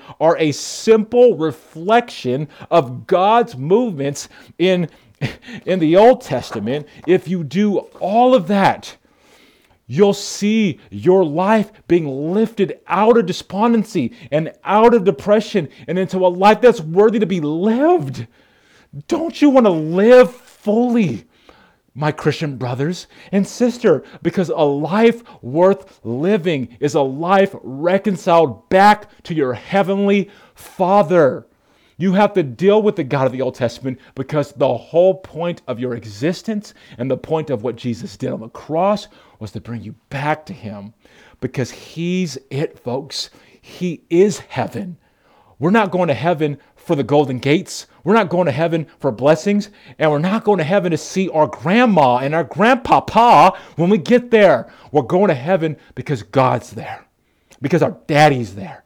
He's the point. He's the ticket. He's the reason for every season. It's about God, God, God. Because that's what Jesus meant when he asked us to follow him. When Jesus said, follow me, pick up your cross daily and follow me, he was asking us to follow him back to the Father, to follow him back home to the Father of great compassion. And he was granting us an opportunity to join our Father in it. Okay, let's pray. Father, as we finish this book and we consider your sovereignty and your handiwork, I pray with all my heart and all my energy and with my full body that I have represented you well today and throughout this entire series. Lord, I have tried with all my heart to glorify you in this series, leaving no stone uncovered. May you bless my efforts through the testimony of these people and the change that happens in their lives. And when we think about the belly of the whale that you allowed Jonah to experience because of his own sin and his own rebellion, I thank you, Lord, for the illustration of your relentless love for him. Not wrath, but an opportunity, a second chance. You're the God of second chances. And I thank you for pointing to the cross instead of a sword.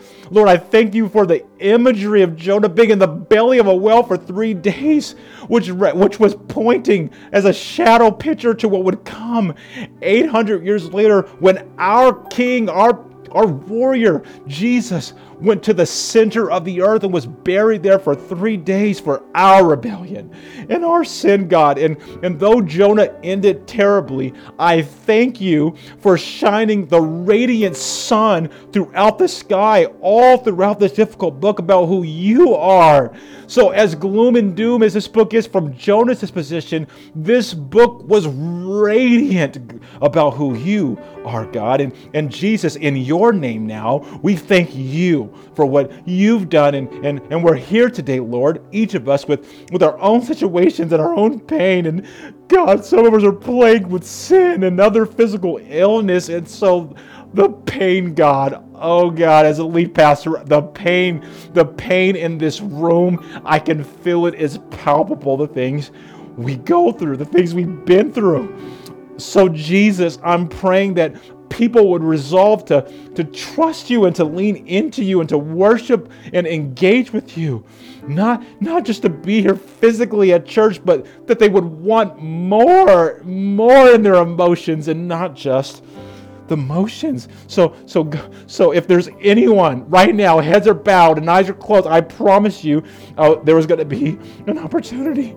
Because if you quit like Jonah being a prophet, meaning if you've quit doing the things that God's called you to do and you're not stepping up in your marriage and you're not being who God's called you to be as a father or a mother or as a child, if you're not being and walking in the story that God's giving you, you have an opportunity to say, God, I tap out. I'm looking up and I want revival.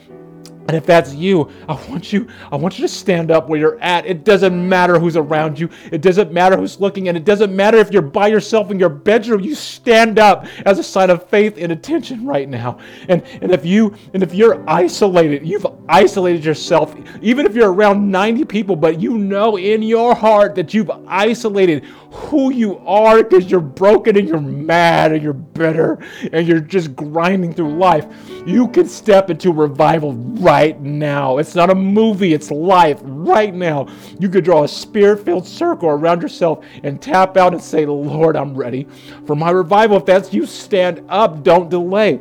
And if you become a spectator and you know you're looking at everyone doing things but you're not engaging, stand up. Stand up. And let's do this today. So listen, as you stand up boldly and eyes are bowed, I want you to lift your hands in obedience right now to the Lord. You lift them up, and I want you to start saying audibly, I want more of you, God. Say it. I want more of you, God. Just start saying, I want more, Jesus. I want more, Jesus. Say it over and over again and mean it from the bottom of your heart. So if you're wanting more intimacy and more spiritual intimacy and more love and more peace, confess it. Put a name on it. Say, I want more peace. I want more love. I want more unity. I want less pain. Tell God, He's big enough. Tell Him what you need. Tell Him what you want. Confess it. Confess your sin. Confess it. If you can't confess it out loud and it's not then confess it in your heart with your hands lifted. Confess right now. And Lord, Abba Father, may we all look to the plants that you provide for our shade, God. Don't you dare let us not lift you up and glorify you for those plants, meaning those people and those situations and the forgiveness and the love and the grace and the kindness that these people offer us as the instruments of who you are. When you step into our circumstances, we thank you, Lord, and we attribute every earthly blessing and every relational blessing and every mentor and pastoral blessing. It's all you, God. You're the target. And may we remember who we were and what you've done for us. May we come to the conclusion that we really don't have any reason to be mad at anything at all about what you do. Don't you dare let us walk anymore being bitter about how you save others. Get that out of here in the name of Jesus. And may you take our pain and may we bring it into subjection to you. May we not allow these spheres of our sin to just rule and reign all throughout us, God. No more. So those who are struggling with sin issues, we rebuke that in the name of Jesus. And we say, oh, we're going to be armored up and we're not going to be self-absorbed in that area. And the financial, physical, emotional, relational significance, all the spheres, God, we pledge today that we want a revival, which means that we want to step out of our comfort zone. We want to step out of our focus disproportionately on our struggles, and we want to step into the stuff that you have before us. And may we come to a conclusion today about who you are.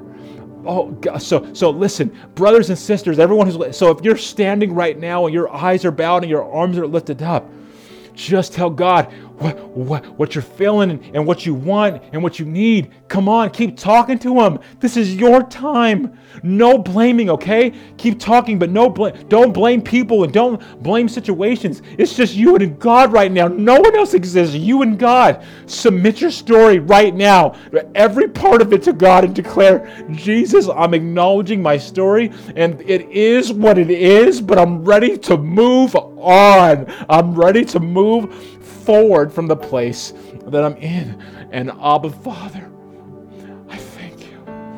I thank you for carrying this church from 2019 to this point. But God, I actually thank you for carrying this church in my heart when you gave it to me in 2016 when I couldn't even walk, and I sat in my own self-absorption, and I sat entitled and bitter and upset because of my displeasure with how you were showing up for me in my suffering and the lack of action that you were taking. Yet you gave me a plant, and that plant was a vision, and that vision was Redemption City Church. And there was a 4-year gap, God, between when you told me that and when you brought it into fruition. And may I walk forward, and may your people walk forward, trusting that no matter how long the gaps of silence may appear to be, you're always moving, you're always acting on our behalf. You've been so gracious and so kind and so patient to me as your shepherd. And as our church comes to a temporary close, or perhaps even a permanent ending in this way, I pray that we would arise out of the ashes of our story into the beautiful light of your redemption plan that goes in us and through us and beyond us, far beyond what we could even know. And I pray that we would go do the things you're telling us to do, and that we would call out that our God is good, and that He most definitely is loving. It's because of your beautiful name that we pray. Amen. Amen. Thank you, Redemption City Church, for tracking with me and entrusting me with the word that comes to you every single Sunday. Thank you. Here's my heart, Lord. Here's my heart, Lord. Here's my heart, Lord. Speak what is true. Here's my heart, Lord. Here's my heart, Lord. Here's my heart, Lord. Speak what is true. I am found, I am yours.